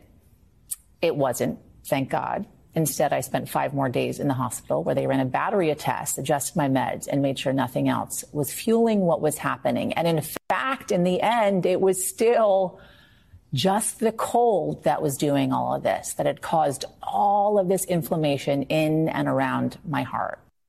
Oh, so it wasn't heartburn. Okay, got it. Just want to be sure about that. Heartburn, you're good. I mean, gosh darn it, this is so stupid to me. Really?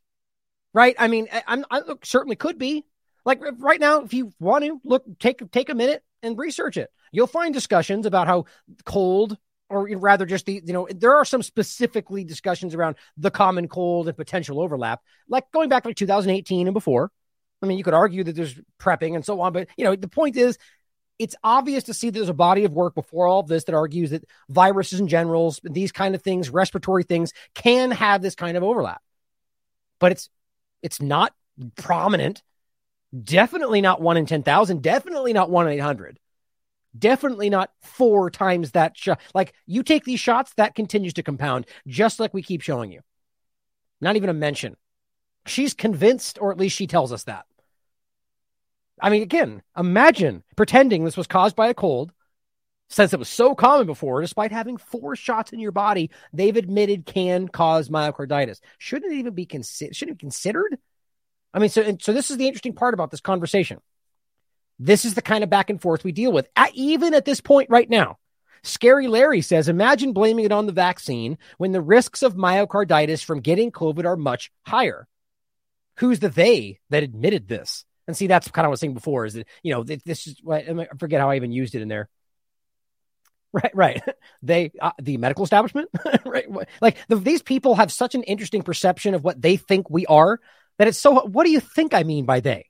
That they've admitted the science, the research, the peer-reviewed science, the people conducting the science. It's so funny. I don't even know what you would think I might have meant in that concept. Anyway, it's funny. But the point is, you're a conspiracy theorist and you're wrong, right? And I said, yes, there are other studies, because there are, and I have discussed those studies as well, but this is peer-reviewed, and you could see it right there. And the study says, as you've seen many times, large population-based study, based out of Jerusalem, by the way, and this is what I think Boston and plenty of others have said, this is easily the most, and if not the only study that truly, it's a large study that's done in a large population that's done in the right ways. There's plenty of other quick, small population, small location things that don't really get to the crux of the point. And I'll show you far more than just this, but this is April 15th, 2022. Again, post-COVID-19 infection was not associated with either myocarditis or pericarditis. Pretty simple. No, yeah, it's just one study though, but it is peer-reviewed. So to act like it doesn't exist is pretty stupid from people telling you to trust the science. So I post that just to make it clear, and then include that the danger of COVID is and always was less than the flu. So then consider the false comparison, right? Because the argument is ultimately that you get it, one, that there is no association, first of all, between COVID, according to this peer-reviewed study, between COVID and myocarditis, but that the argument is always that, well, you have a higher risk, but that's not the case, right? Because first of all, whether the less than the flu risk in general, understand the false argument here. For those that haven't heard me say this, you get the injections in your body, the risk that they claim is there, it's much higher than they claim, is immediately present, right? The shot goes in your arm, you immediately have that increased risk of myocarditis, whether or not you have a 1 in a million chance of dying from COVID or whatever else. That's the children. Under 19, what is it now? It's 0.0003%. But if you get whatever they call COVID, well, the point being you have to get COVID first to then get that risk that they say is there, but arguably is not based on other science. But the point is, there's not this, that's a false comparison. It's very low that you'll die from this, first of all, but also that you'll get sick from this. Realize that there's a small percentage of population. The bottom line is the risk is not the same, even if everything they say is true, and they just keep pushing it in. But here's the study I'm pointing at here, which you've also seen, by the way. This one, I believe. Oh, wait, where was it? Age stratified risk. And you've seen this as well. I've shown it many times. And right here, at a global level, pre-vaccination, so before this ever, anybody got injections, infection fatality rate may have been as low as 0.03 under 59 and 0.07 under 69. People under 19, 0.0003%. So dramatically less than the flu that's not even funny. And this is the Ionitis group. Pretty damn clear. So just making that as clear as possible for people. Now, here's another discussion. And a point on that is that people they just don't respond. Now, plenty of people will engage with everybody else and comment and so on. But the bottom line is that seems at the very least to challenge the argument. This is the one I found most interesting. In response to this guy, actually here he responded saying, more likely? Really? Based on what? Oh, I'm sorry. I forgot there's more on this. Okay, so back to there is a point to this. Trust me. I'm just trying to show you guys how this argument is being had. He says, imagine blaming on the vaccine. And I said, imagine stating someone was blaming this on the vaccine when that never happened, because I didn't say that. You expose your subjective efforts by always assuming what you think others' opinions are based on politics. I merely pointed out how absurd it is to blame a cold when the other is more likely, which is all I did. Now, my opinions are clear, but not in that tweet, and I wasn't even trying to push them on that tweet, making a clear point. And he says, more likely, really? Based on what? I said, are you suggesting that the common cold is more likely to cause myocarditis than the injection that is admitted to cause myocarditis? To which he didn't respond because, You can't, because it's obvious that's not true. Their stated discussion is even what they claim the risk is still higher than what it was before in regard to cold and so on. This person steps in and says, do you mean a common cold that has for a fact contributed to causing myocarditis? Again, assuming that I'm arguing it couldn't happen. I said, interesting how emotional you are, because he calls me a moron, conservative buddies, right? Because I'm a conservative, right? I said, I merely asked a question. And the point you seemingly chose to miss was that I asked if it was suggesting it was more likely. That you immediately assumed I was implying that a cold never played a factor is the point. And these kind of people who are so completely full of their own false certainty are not able to consider that they have already decided what your argument is before you even make it. And I said, and he just responded laughing, saying, should make you laugh. Just because you can construct a sentence doesn't mean you know what you're talking about. Okay, I guess it's a fair argument. And you're right. I am emotional because I spent a week in the hospital over 10 years ago with myocarditis. Where's my excuse? Where was my COVID? What? Like, this is the logical argument. I mean, this is ridiculous. No matter what anyone says, you've already made your mind up. Okay, apparently I have. You're uneducated and brainwashed because he knows me. You just can speak in complete sentences and we're supposed to believe you know what you're saying. Truth is all you do is walk around the same talking points your buddies do. Oh, the conservative buddies that apparently I take all my talking points from. So you get the point here, guys. This is an impossible argument. People have already decided what they think you're saying, and they almost don't even engage with the comments. So the question is about 2 points. One, the point is that this is important to realize that the most obvious point, and it's not just these few people. You guys see this. It's everywhere. The most obvious point about the injections, the myocarditis risk, is still being shouted down by people despite the provable evidence. I simply just said, thank you for so clearly making my point, which then he went on to block and delete all of his tweets, which just shows you what we're talking about. Blocked me, but then deleted the tweets themselves. So now there's no record of this conversation. And I'm sure he's out there arguing the same points against other people, even though he basically just decided to delete it because he couldn't say anything. It's just really interesting, isn't it? So there's no point in even trying to shout against people on these controlled platforms. But how do we reach the average person when the information is so aggressively contorted? Well, you use stuff like this. Don't try to shout people down in an argument where it's clear that people aren't trying to hear it. Catalog the information, like these studies, and don't even try to say this proves anything. Just put it in front of them. Here's a peer-reviewed study. And today, especially, they're going to say, are you trying to say? No, I didn't try to say anything. Here's a study. You guys argue peer-reviewed science matters. Here's peer-reviewed science. If the argument then goes forward that that's not a good one, well, they're not someone you should talk to, because you don't just get to dismiss the science you don't like and choose the ones you do. All of us should be objectively considering all of it, including the ones that come from the CDC and ones that aren't as well done, and consider what they're saying and weigh the evidence.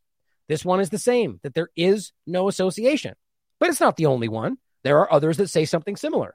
But let's go through the body of work that you might want to show people in this regard. First of all, again, that this is less than the flu. I think it's very important. Now, here is one that somebody shared in that same conversation. 2022, January. Myocarditis cases reported after mRNA-based COVID vaccination.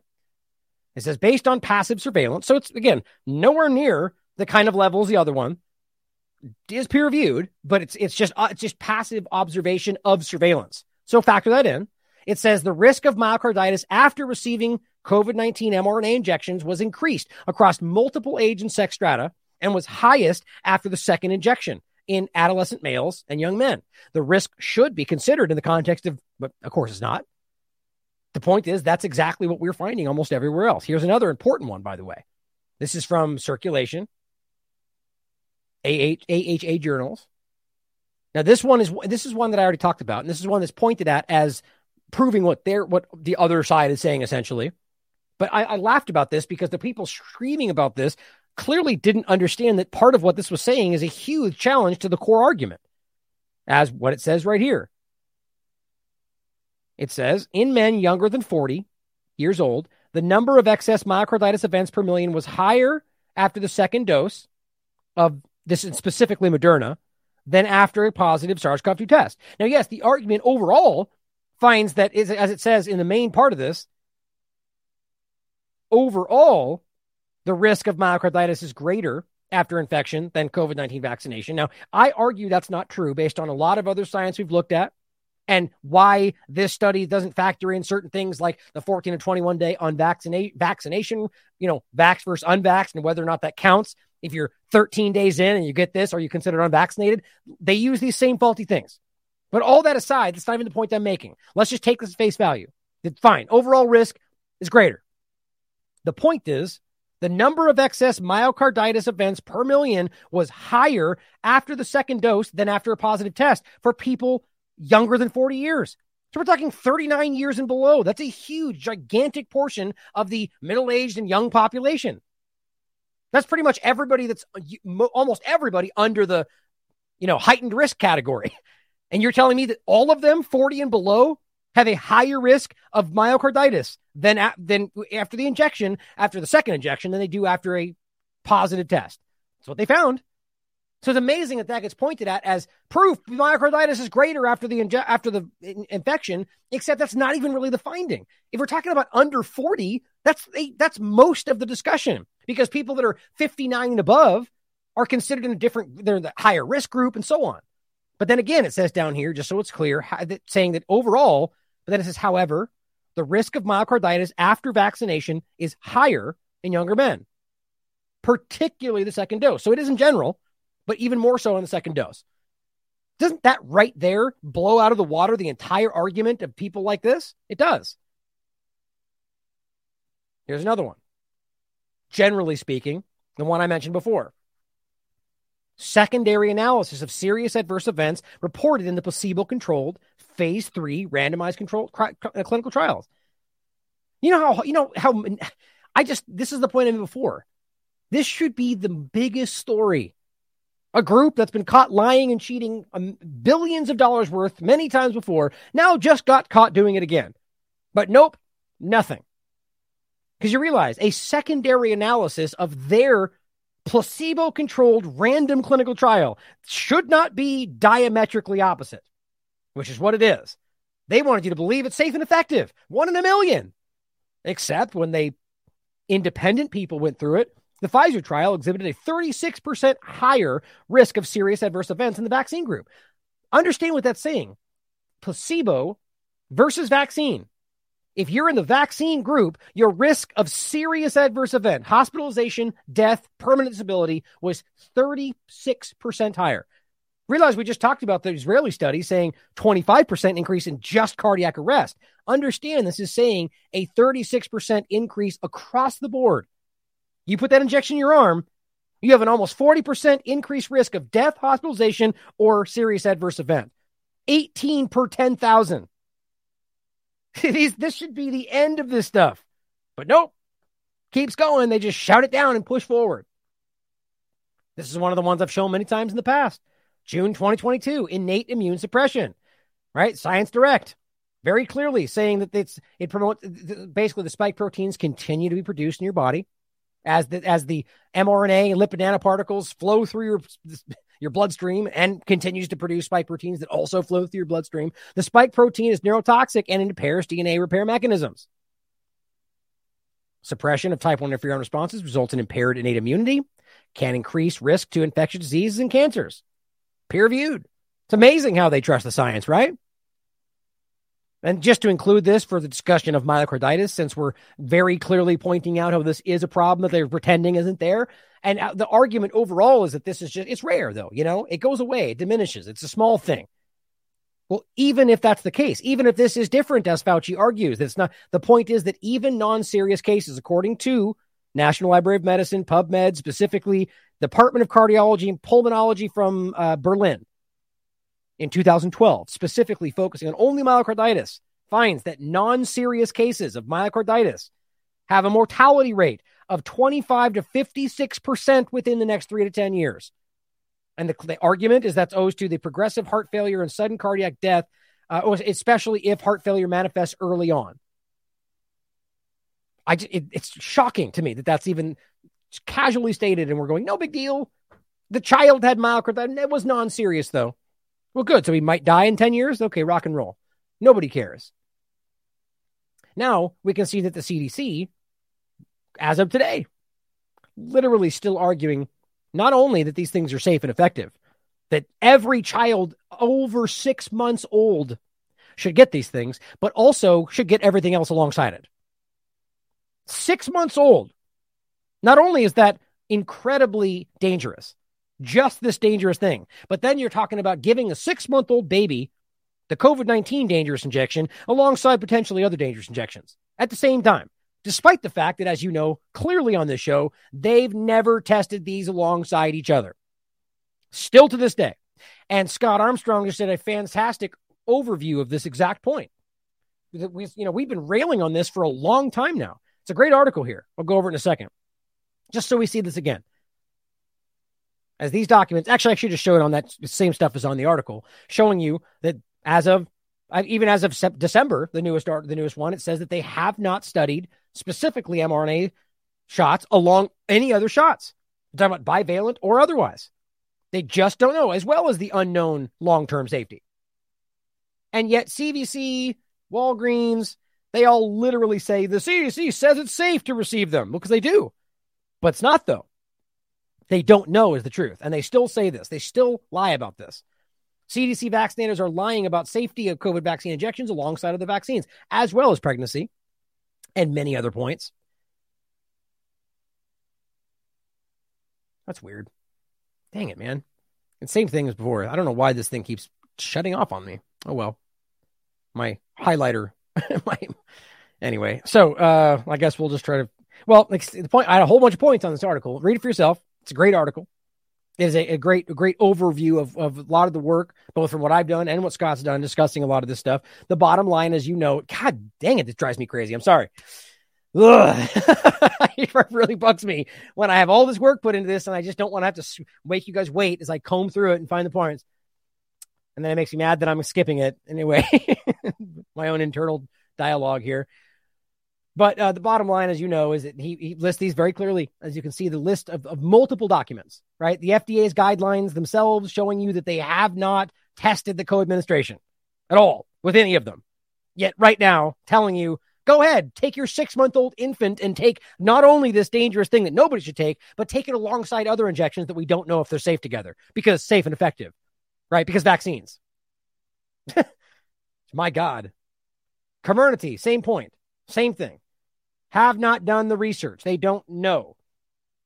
Now, one of the other points, and in regard to also, and this was important too, Misinformation Monday. People with autoimmune diseases should get vaccinated. Wait a minute, but they don't know if that's safe, because it literally says they don't know right here. Or wherever it was. Right there. Autoimmune, inflammatory disorders, right? I mean, elderly people, pregnancy, every single one of these says we don't know because it hasn't been done.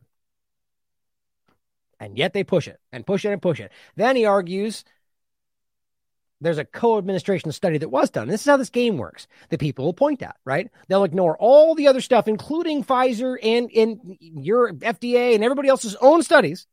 Just not even look at that anymore and point to the new one because it says what they like. That's the one. That's the one. That's the one that matters, right? Well, we can go through it and you'll find that there's some things that are interesting and plenty of others that are very concerning. This is the study itself. Co-administration of seasonal influenza and COVID vaccines.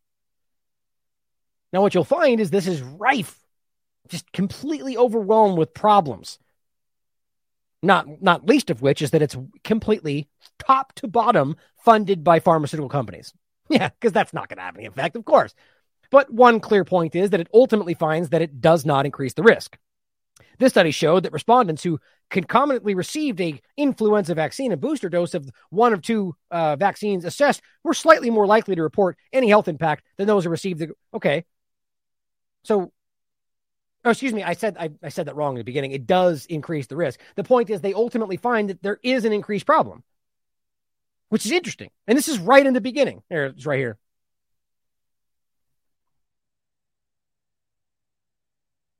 Where was it?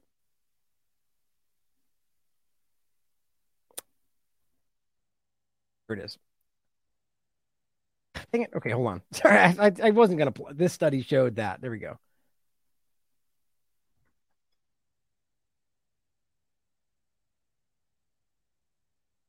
There it is. Okay. It says this study showed that respondents who took these together and a booster dose were slightly more likely to report any health impact than those who received these alone. But what's interesting now, do you take that as we're more likely to report them? In any case, I'll go through the limitations. It seems to suggest that there is, at the very least, a perceived increased risk. Anyway, the point is, going forward, it says they few data are available, ultimately showing you yet again, although few data are currently available, that ultimately they're operating on limited information, which ultimately shows you, even if you think this does decide it for you, that up until this point, they still don't know. So how is it possible that through 2021 and 2022, they've been going, get it, it's safe and effective. Get them alongside the flu shot. You got 2 arms, don't you? If you're pregnant, do it because we know it's safe. The point is, there was already basically no information, which is what their own studies were saying, that we don't know because we haven't done them. I'm just confirming with this study itself that that was the case. It just doesn't matter. Like, even let's just say they find it today that it's safe and effective. And it doesn't change the fact that they pushed it and said it was before they knew that. I mean, it's just wildly dishonest. My point is, I don't think that's even the truth. I think it's provably not the case. Now, the study date was from September 2020 to July 2021, which means that they're right now claiming that these shots are safe together, despite the fact that the current shot being given is not the same shot they tested. Think about how stupid that is. Bivalent, different spike proteins, different antibodies, in fact, different ingredients. And so you may think that's not inconsequential, but it certainly matters. It's a different thing, which could have different problems. So they test the old one and say, we're good, even though they're using something different now. And every time they make a new shot, they're going to pretend like it falls into that same category. That's how the whole mRNA platform game is supposed to work. Now, there's a point to be made about the antibody part of this, which is very interesting. I'll come back to that in 1 second. I actually want to make sure I didn't miss that. Okay. Yeah, it's still right there. The reason I'm waiting is I feel like I might have been out of order for something I was going to look at, but I'll come back to it. So the other point on this study that's supposed to carry all the weight about how we're wrong, the study did not assess live attenuated vaccines. Like, for instance, the nasal flu vaccine, right? Which just so happens to have a side effect potentially of strep A, which just so happens to have been given before we had a weird outbreak of strep A. No big deal. But they're out there, right? They do exist and they are being used. Except when they talk about this on the news, well, they tell you flu is good and safe alongside the COVID shot. Well, does it include this one? Well, no, they didn't test that one. But does it matter? No, because they're still playing the same stupid game where they say it's safe even though they don't really know for sure. In that case, this would argue that the live attenuated one would be safe, but they don't know because they didn't test it. I just find that to be ridiculous. Now, you may not think that matters, but it does. The COVID jabs were reportedly both the approved versions, the ones they tested, right? Comirnaty, Spikevax, which are actually different and are also not being given at all. So not only did they test the earlier version while they're giving the bivalent, they tested the one that had never been given to anybody. Think about that. And again, the argument from many people that don't go, they're going to say, well, it's the same thing, but it's not, though. And that's a debate that if you already think that, you're probably not going to even want to hear, but they are different. And it's been proven. They've been admitted to these things, whether we're talking about codon optimization or different things that are included, they did change these. So the bottom line is that they're testing 2 things that have never been given to anybody in this country and acting like that means the ones they are currently giving are safe alongside the flu shot. There's many of these guys. Now, this is actually, this one, I'm going to look this one up for you. All the eligible, right here, all the eligible clinical trials in this study were excluded from analysis. Okay. This is, help me out if I'm misunderstanding this. It says a total of 352 clinical trials, 16 articles were identified by the systematic search. So they identified all of them, which, by the way, I think there's plenty more than that. But either way, let's pretend that's all of it. It says a total of 330 clinical trials and 2 articles were immediately removed as they were out of scope. Okay, so you removed 330 of those trials and 2 of the articles. After screening, 16 clinical trials and 7 articles were excluded. Right, so you're bound to basically, the bottom line is, after all the ins and outs, all eligible clinical trials were excluded from analysis. Okay? Oops. Were excluded from. Oh, that's weird. I was reading that for me. I accidentally hit the this thing. It says translate to listen. That's interesting. I didn't see that before.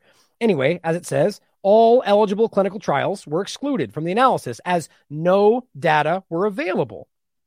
How? Okay, so none of these were included? Apparently not. Overall, it says 8 items were included. What does that mean?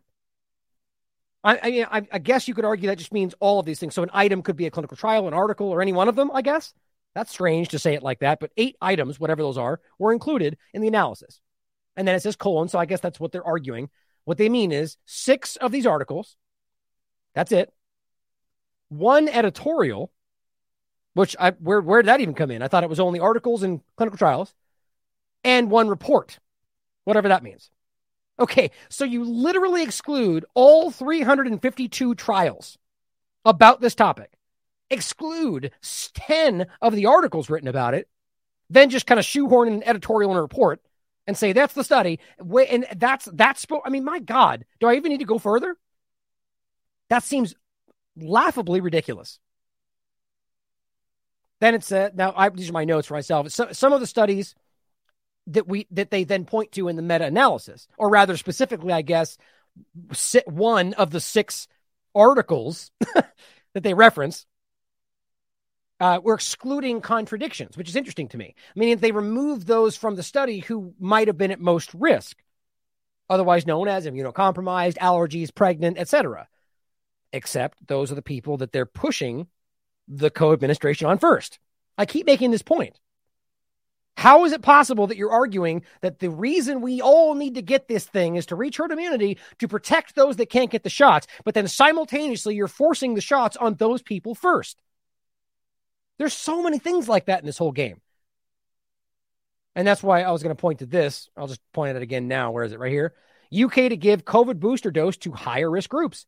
That's my point. So then how do you argue that getting this is supposed to protect those groups if you're giving them extra shots and doing it to them first?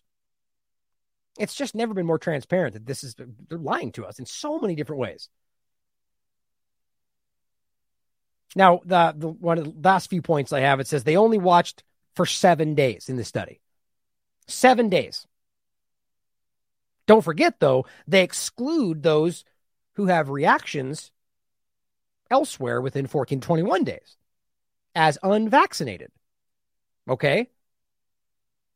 It also says, the bottom line, they are literally saying 7 days in, if there's no problem, then we're done. 7 days is what we're watching for. So why then is a person who gets an injection and has a heart attack in 13 days called unvaccinated? Isn't that an interesting choice if we're literally talking about myocarditis? I mean, this whole thing is a game of times and manipulations of statistics. That is ridiculous. Now, obviously, one of the main points, as Scott and I discussed, is all of this obviously should have been done, before it was forced on children, before it was forced on anybody. Or let alone, the point is it should have never been forced on anybody. But obviously, if it was going to be, maybe they should have tested on this before they did that, right? Unless that was the point. Anyone involved in this type of research today, any of these studies, right? People that allow themselves to be injected and tested and looked at and so on, are most likely going to be pro-injection. Am I wrong? That's a subjective point. It's just my opinion. But think about it. Why would anybody out there who's concerned about these shots go and take a study to be injected and tested on? Or even if these were tested, these are scooped up from before 2021. The point is, even then, you're arguing these are people that wanted to do it in some cases. So my point would be that it's slanted, at the very least, in the direction of people that, might not be so willing to report those issues because of politics, which then would influence the study. Totally subjective point. I wouldn't allow it to influence the end results of my point, but it's something to consider. And every single person, the main point of this, guys, every single person, I mean, it's almost laughable. I mean, it is laughable. Where was it? Dang it. Sorry, again, this is my point from before. I'm trying not to let it bother me. All of this was highlighted. Medical writing for this article was financially supported by Sanofi, and that's not even all of it. It's right. Yeah, see, it's over here. I'll go back to his post here. It's unbelievable. Let's take a look at who's behind this study. Lead author reports fees for board members from AstraZeneca, Pfizer, Sanofi, all of them, every single one of them. This one is for GlaxoSmithKline, Sanofi. This person's got funding from Pfizer, Sanofi, all of them. Every single person involved in this has direct financial benefit from Pfizer and the rest of them. And yet we're supposed to pretend that's the sound argument, right? Well, here it also discussed pregnant women in this article that Scott put up about the same point, right? Well, here is another study, the same point from the other discussion. Preliminary findings of mRNA COVID-19 vaccine safety in pregnant persons. So again, the point is, if this is being done right now, that we have to remember, technically it's 2021, but the point was the same. When this was being done, they were still telling people it was safe and effective for pregnant women when they didn't know that. So even if they prove it going forward, the bottom line is they didn't know when they forced it or they didn't care. Same points in all of this. Now, in the interest of time, I'm going to skip out. I've done this many times, but the point is you can read this and find the same examples. Up here, they argue that it didn't show any obvious safety signals, but when you dig into the information, you find out that there's much more manipulation going on about what they argue. For example, at the time of the analysis, only 14.7% of persons who identified as pregnant in the surveillance system had been contacted to enroll in the registry. So there are a hell of a lot of other people, maybe selectively chosen, that were in there taking these, were pregnant, and weren't discussed. Data for local and systemic reactions at participants reported the VSafe platform, may include reports from people who aren't pregnant. Whatever. What? So we're talking about the risk of pregnant people. The whole point is about safety and pregnancy, and it just accidentally may include people that aren't pregnant. Okay. I mean, you can go through and do the same thing for the whole thing. And the bottom line is they try to conflate this to being safe to all pregnancy when the reality is it's focused on specific trimesters and timing, and it's the same game this played. The bottom line is this is dangerous for everybody, like all the rest of its finding. And the reality is they didn't test on these people because I think they knew that. That's my opinion. Now, here is what we're seeing as the new threat, which is interestingly overlapped with the recent Pfizer, response to the Project Veritas conversation. This is the 27th. What's CH11? Meet Orthus, a new wild card Omicron strain that's apparently part Delta. It's interesting. Omicron spawn XB15, also known as Kraken, now dominates U.S. COVID variant scene. Now realize the bivalent shot that they just discussed we're going to give everybody is still based on BA1, which has been forced into BA4 and 5 without any human trials, which has now been, arguably used for XBB1 but now also 1.5. Like, how far can they stretch that without arguing they need to test it more? Forever, because that was always the plan. They don't need to do more safety testing. We've already reported this. They've already claimed that all they need to do is update the genetic sequence. That's it. And they're doing that. Welcome to the new normal, guys. This is your biosecurity state. They don't care. And that same point was crazy conspiracy theorist right up until they started doing it. My point is, even if you don't agree with that, how are you pretending that these shots are even remotely viable against XBB15 if that's what's actually happening? They're telling you that comprises an estimated 61% of cases. But you're being given shots that still talk about Wuhan original strain. You're being given shots that produce antibodies for BA4 and 5. That's literally a recipe for antibody-dependent enhancement. It says, but there's now a new player. So now we're going past XBB15. We're talking about CH11. It's just absurd. Not much is known about the relatively new strain, but we're sure as hell going to fearmonger about it. Has the potential to be more transmissible. I say it about every single one of these. Evade immunity and vaccine and infection and cause more severe disease. Never has that happened so far. And the reality is most of the research has always shown that when these things continue to get more transmissible and less deadly and it peters out. What they've been doing is hyping more and more and more transmissible. But as deaths get less and less, they stop talking about it more and more because these guys are propagandists.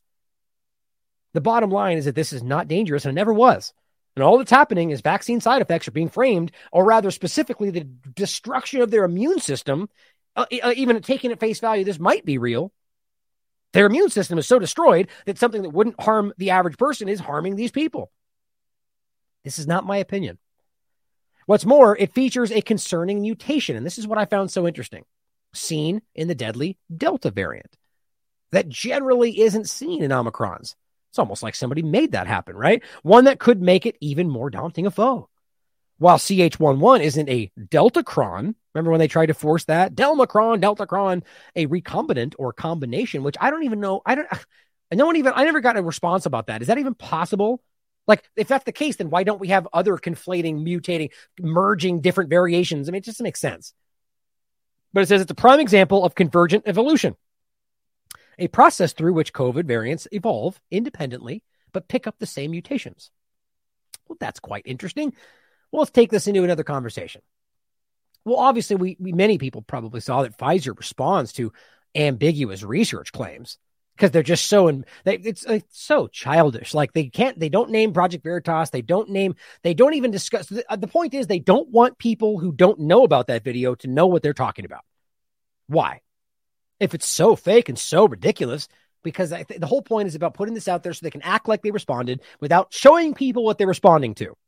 But the most important part about this is that they blatantly admit to gain-of-function research while saying they're not doing gain-of-function research.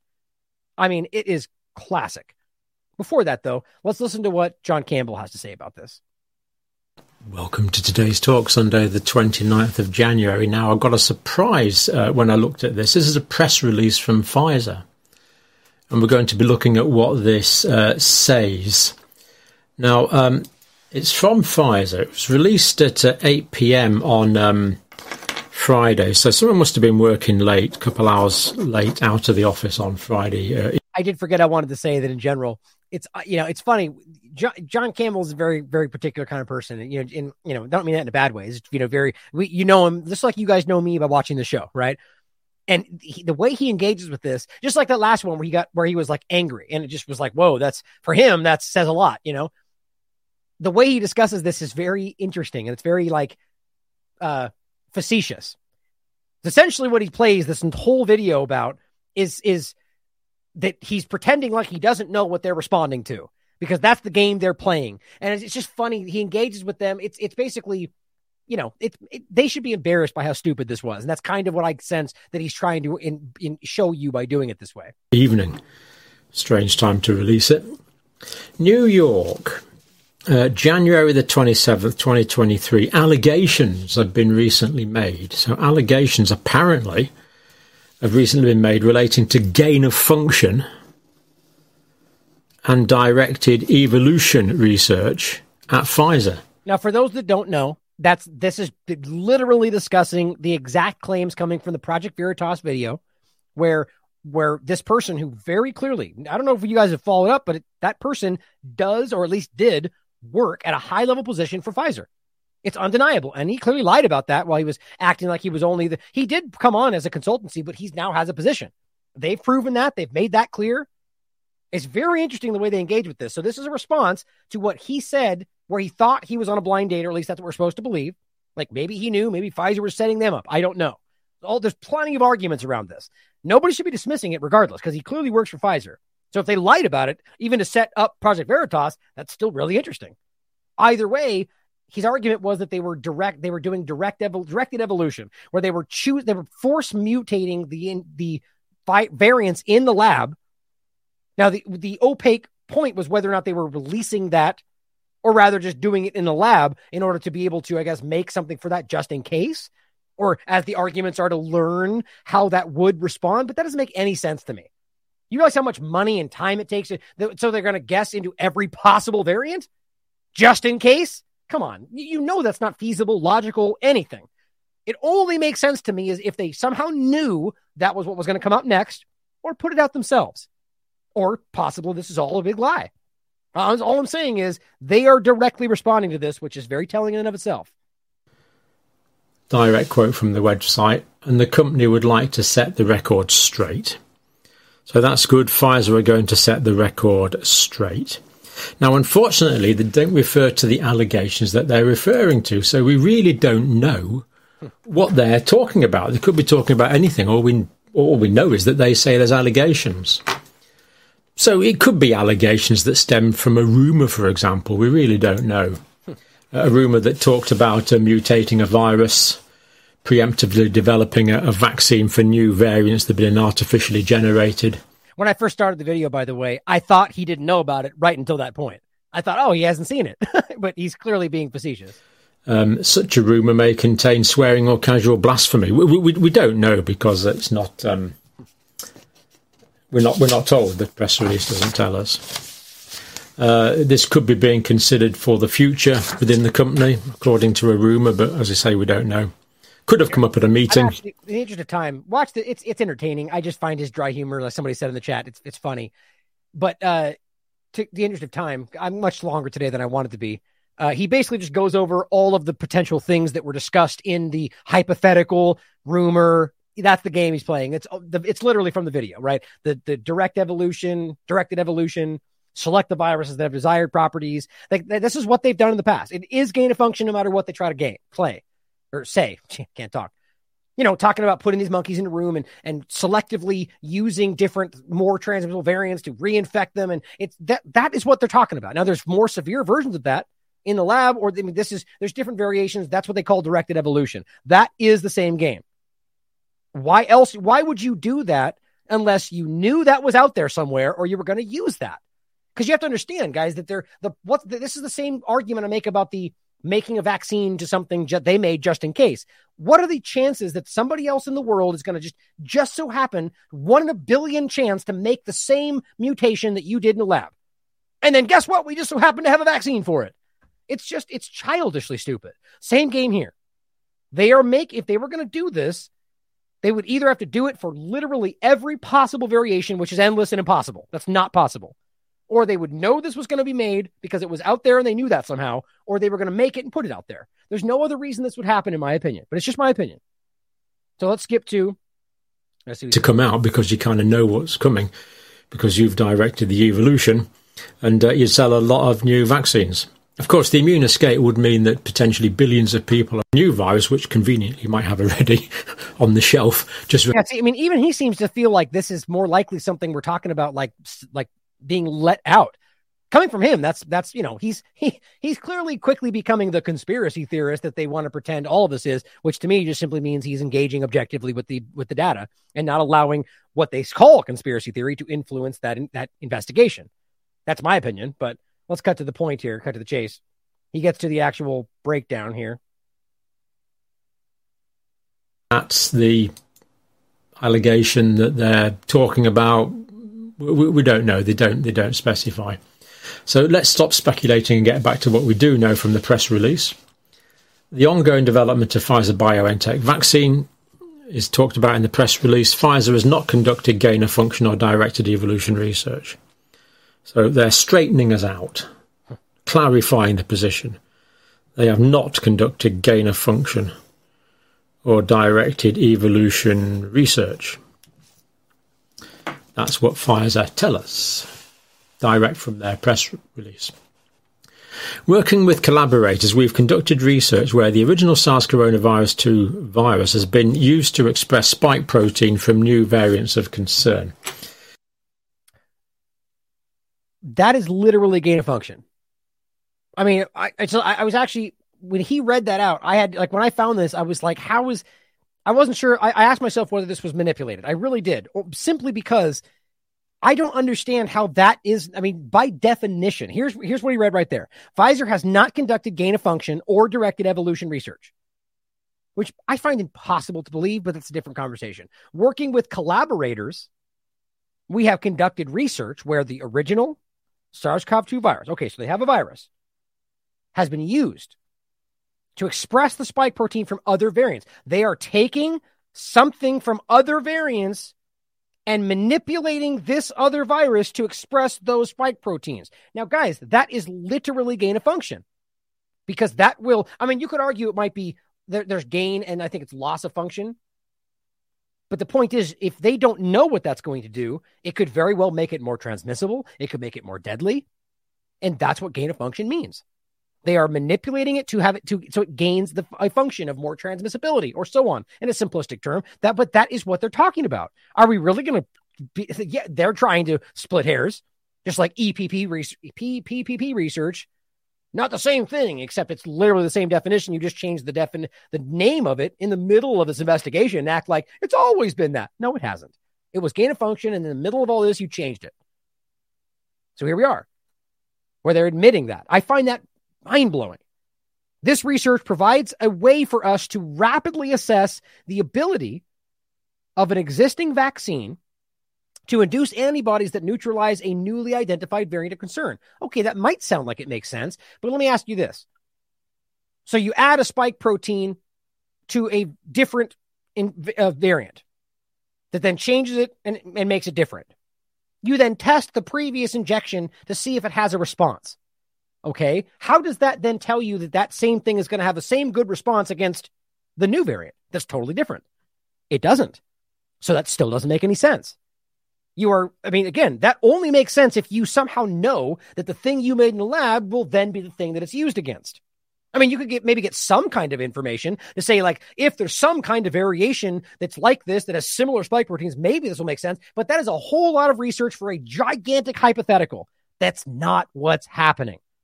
This is why they call it dual purpose. They are making weapons. Now it says in a limited number of cases, when a full virus does not contain any known gain of function mutations, that's interesting, such virus may be engineered to enable the assessment of antiviral activity in cells. So I'm going to argue that what they mean by this is just that, like, a natural version of that, which is, as far as I know, is not how that's usually used. Maybe that's on purpose to trip people up. Just a thought. I personally have never seen gain of function used outside of lab work.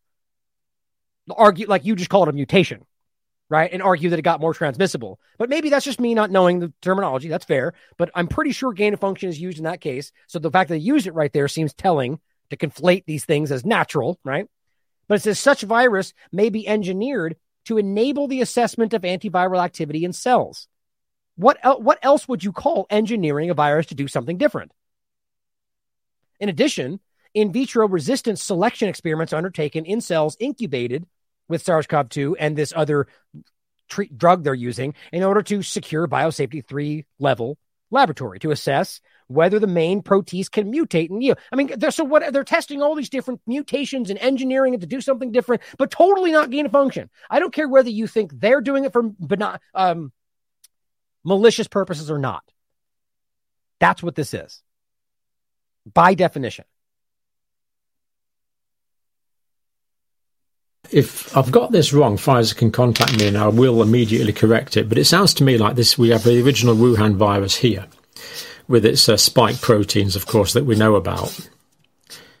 Now, it sounds like they've been taking this original virus, this original Wuhan virus, and adding spike proteins from a different virus. What else would you call that? So in the end, the new virus we have is not the original Wuhan virus. It's not the new one. It's a combination of two organisms, what you might call a Frankenstein virus. Right. And, like, let's just say there's a freak chance that it happened to be exactly the same functionally. Totally not likely. You know, it's going to change. You literally changed this thing, so it's going to be different. And if it changes, then that is some kind of manipulation, which is most likely gain of function research. I mean, this is just splitting hairs. They know what they're doing. I must say that idea of a brand new virus with unpredictable emergent properties terrifies me. Exactly. But that's only me. I'm a timorous man. Well, anyway, so the main thing for me here, guys, is that it's obvious that that's what's happening, right? So whether they call it whatever they want. So they were just admitting to us in that discussion. And what was the day? It was the 27th of January, right? Admitting to us that basically adding spike proteins from other variants. And specifically discussing the Delta discussion, discussing the spike, what they're literally talking about. And then boom, just like that. We see it. Okay, that's interesting. And this is the same day, mind you.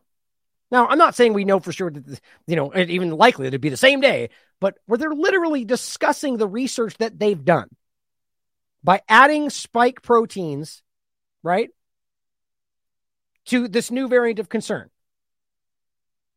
And then we all of a sudden get this weird overlap where they literally talk about it as exactly that, a variant, but with the Delta spikes or Delta variations. I mean, come on. Like, there's so many overlaps to this where they are saying they're doing what later comes to pass, and we can't even ask that question. It's pretty interesting to me. Now, I'm actually going to skip this. It's not even worth it. This Mr. Cedar here ridiculously weighs into the Project Veritas discussion and just basically it's just so bad. They're not doing this because they said so, and that's not what's happening. Like, the fact that anybody can stand there and so smugly argue that they know what Pfizer is and is not doing is just dumb. Like, he doesn't have insight into what they're doing. He's reading to you what they say they're doing. So you are so certain because you read what Pfizer said? These people are just willfully ignorant. I'm not saying I know for sure that what the Pfizer guy said is true, because we're objective. But what he's saying is equally stupid in reverse as saying we know for sure that it is happening. He is saying he knows for sure they're not doing that. I mean, it's just dumb because it's certainly possible. And this is where we get to the point about this, essentially forcing all of this stuff on people that they know is changing, that they know is not safe, that they know is causing myocarditis, potentially on purpose, and forcing it on the very people that they argue are being protected by everybody else taking it. And more of them being given. And don't forget, as Scott points out, well, this is one of the lists that they don't even know it's safe for because they haven't tested it. But make sure you get it to them first. It's also called an extra booster for smaller groups of people, such as the older and immunocompromised, exactly the people that we don't know. Here's an example of a child. God, this is sad. This breaks my heart. It says, can you believe that here in the UK, a judge has just ruled for a disabled boy with actual heart problems to be forced to have the jab against his mother's wishes? I mean, think about this, guys. We know that the heart problems exist, and you're going to literally argue that a kid, right, who we know has a risk of 0.0003% of dying. Even if you think it's take the consensus between even the admitted, it's less than the flu right now. For under 19, even the Oxford calculator since the beginning of this has argued under 19 was 1 in a million chance. The corporate narrative has argued that. So we're literally going to say that this kid who has heart problems should take an injection that causes heart problems for something he's so small a chance of. This is, I can't even think of a word harsh enough for this. Because you have to understand, guys, this is an apparatus, a medical establishment, a government who is forcing a child to take something that they know is going to hurt them at some level, or those that don't care, against something that is not threatening his life for politics. For politics. I mean, God, I just don't even have the words to express how much this is the kind of stuff that keeps me up at night. Was born with a heart condition, congenital heart disease. He also had a cleft palate. The other thing is he was born with a chromosome condition. So that's also caused severe learning difficulties, and he doesn't have any speech either. It's just like having a baby. He's a baby. He has a very young mental age, but yet he's in a grown man's body. He was 1 when he had his heart surgery done. I just said and kissed him on the forehead, and I said, I will always protect you. Whatever I do, I'll always protect you. And this is what I feel I'm doing at the moment. They suddenly appeared after the lockdowns. I got a big envelope through the post, and it was taking me to court with all the evidence we put forward. I mean, ask yourself why. Like, we're not talking about right now, guys. We're talking about in the midst of all of this. That they went so far as to target her son. You know what? I think we know why, damn it. I mean, it so disgusts me that we have this situation where we have on the record examples of people in this position being given do not resuscitate orders. People with dyslexia. Right, because it makes sense that they shouldn't be resuscitated because they have a learning disability. This is straight up eugenics. And it makes me it just kills me that they sought out this child and basically took them to court to force this child to get an injection they didn't need at a time. And again, not now, in the middle of all of this, when there's plenty of other people that were still taking these things that they could, but they went right after these children. Why? There's something inherently villainous about all of this, and it makes me sad. And it really does. I'm not making this up. This kind of stuff eats away at me, that we're not doing enough to help the people like this that don't have a voice. This stuff is still happening. Said he was to have the vaccination. You know, I have to stay strong. We're a unit. I love him with all my heart, and I'm everything to him as well. So he knows when I'm upset. He knows. Because he puts his arms around me and he kisses me all the time. But I try not to get upset with him in the room, obviously, sorry. And I'll do anything for him, absolutely anything, you know. But now we are actually going to the courts of appeal to appeal it. Well, my solicitor has set up a crowdfunding, which is Crowd Justice. And hoping, you know, we can raise some monies to put towards this appeal. Some monies. Right. You know, we'll raise $9 million for a wealthy NFL player. But, you know, here's $6,000 for a child forced to take an injection that might take his life. You know, it's just what our well, who knows if that's genuine and honest or not, but it seems our priorities are a lot out of whack. Raise some monies to put towards this appeal. There's for the podcast. It is crowdjustice.com/case/Tom. And there have been some fabulous people who have left some great comments, and there's so much support going on there, you know, and very kindly donated.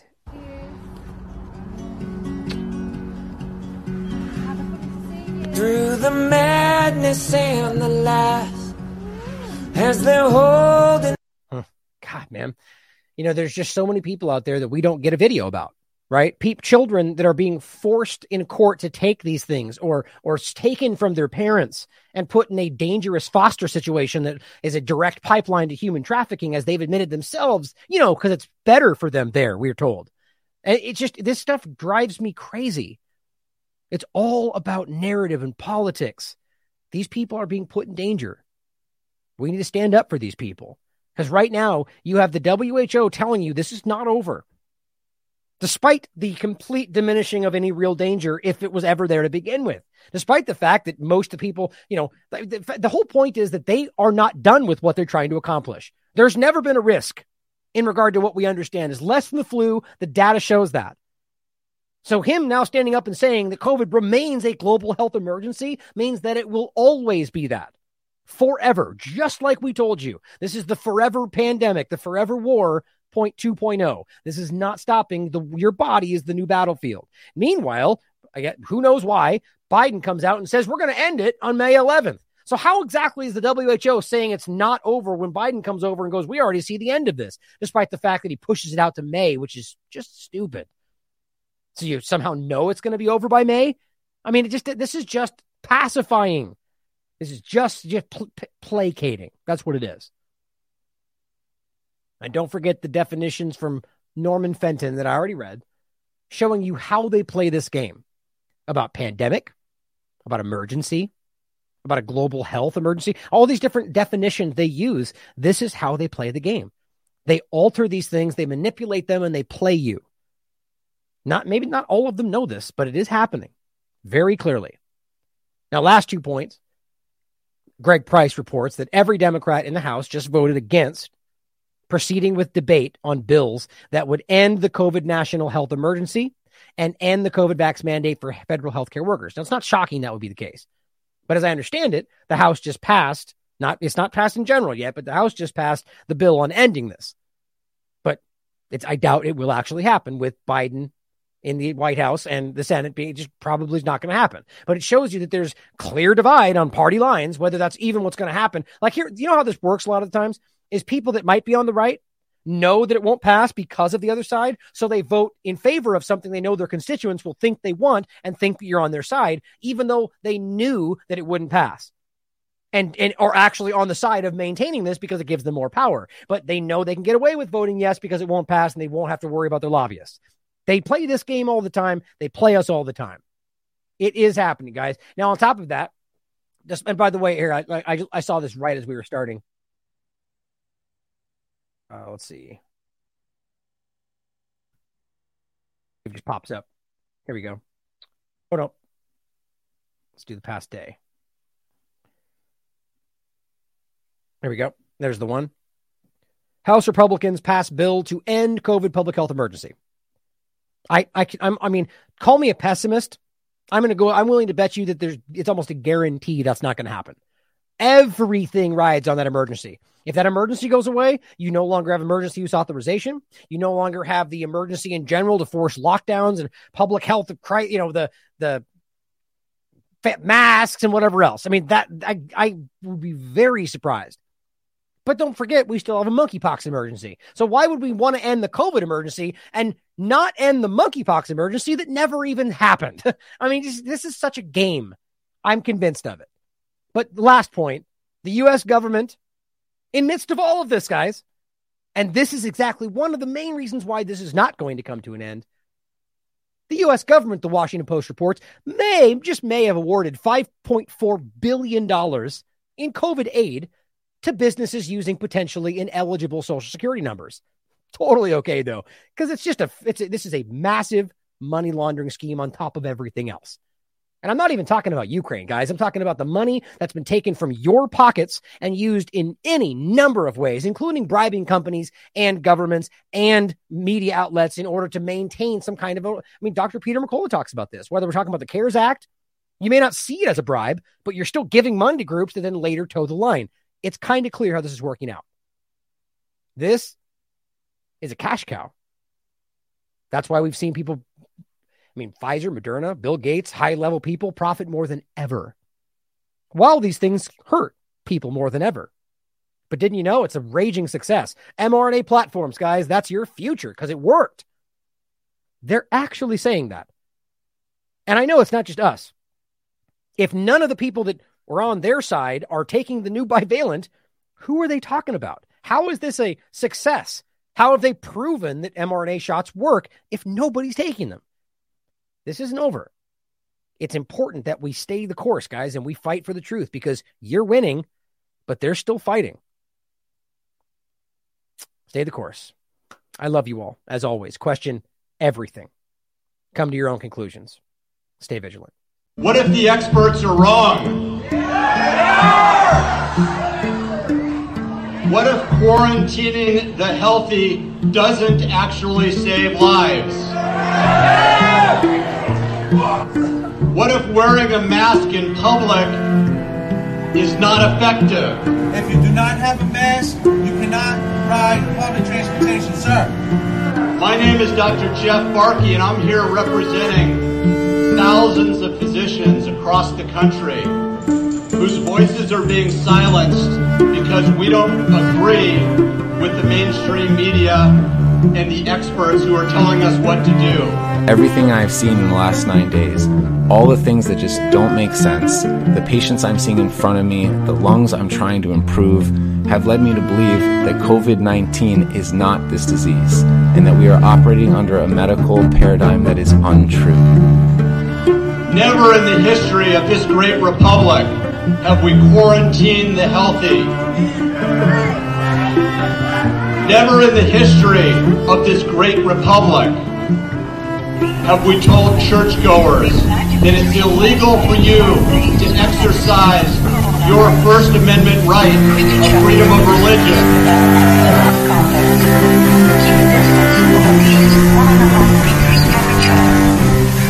Never in the history of this country have we been told that you can't go to church because it's non-essential, but you can go get an abortion because that's essential.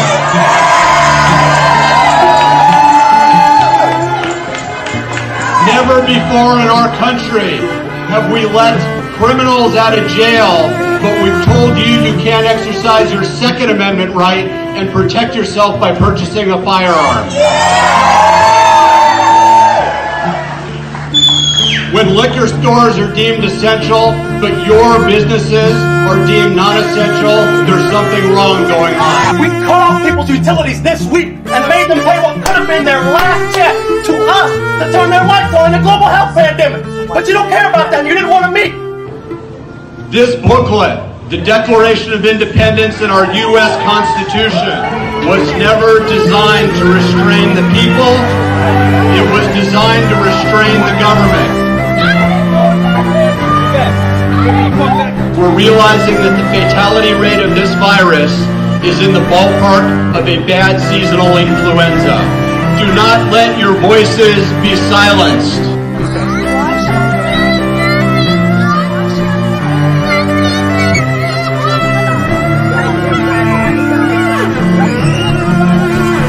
We will see eventually that this government-imposed cure is going to be worse than the virus itself. We can keep this out right on too. Easy. You're choking me. You're choking me. You're choking me, bro. You're choking me, bro. Stop. Stop. Help. Stop. Help, man. This shit ain't right, bro. Stop. This ain't right. But what's happening now as unemployment reaches 20 to 30 million people is those folks are now becoming dependent on the government. And what government dependency causes is a larger, more tyrannical government. Look. He ain't even do nothing. He ain't even do nothing. Look. He ain't even do nothing. We, the people, want to put our government back in its place. We want a small representative government, not a large tyrannical government. I'm here representing thousands of physicians around the country whose voices must be heard. We've never seen where we quarantine the healthy, where you take those without disease and without symptoms and lock them in your home. So you guys are asking me to leave the store for not wearing a mask when I have a medical condition, even though yours is pulled under your nose. There's a note that says I don't have to bring a note, and yours isn't even on. Just do whatever you want to do. It's America, right? Listen, Get out. I cannot wear a mask. Get out. Do not let your voices be silenced.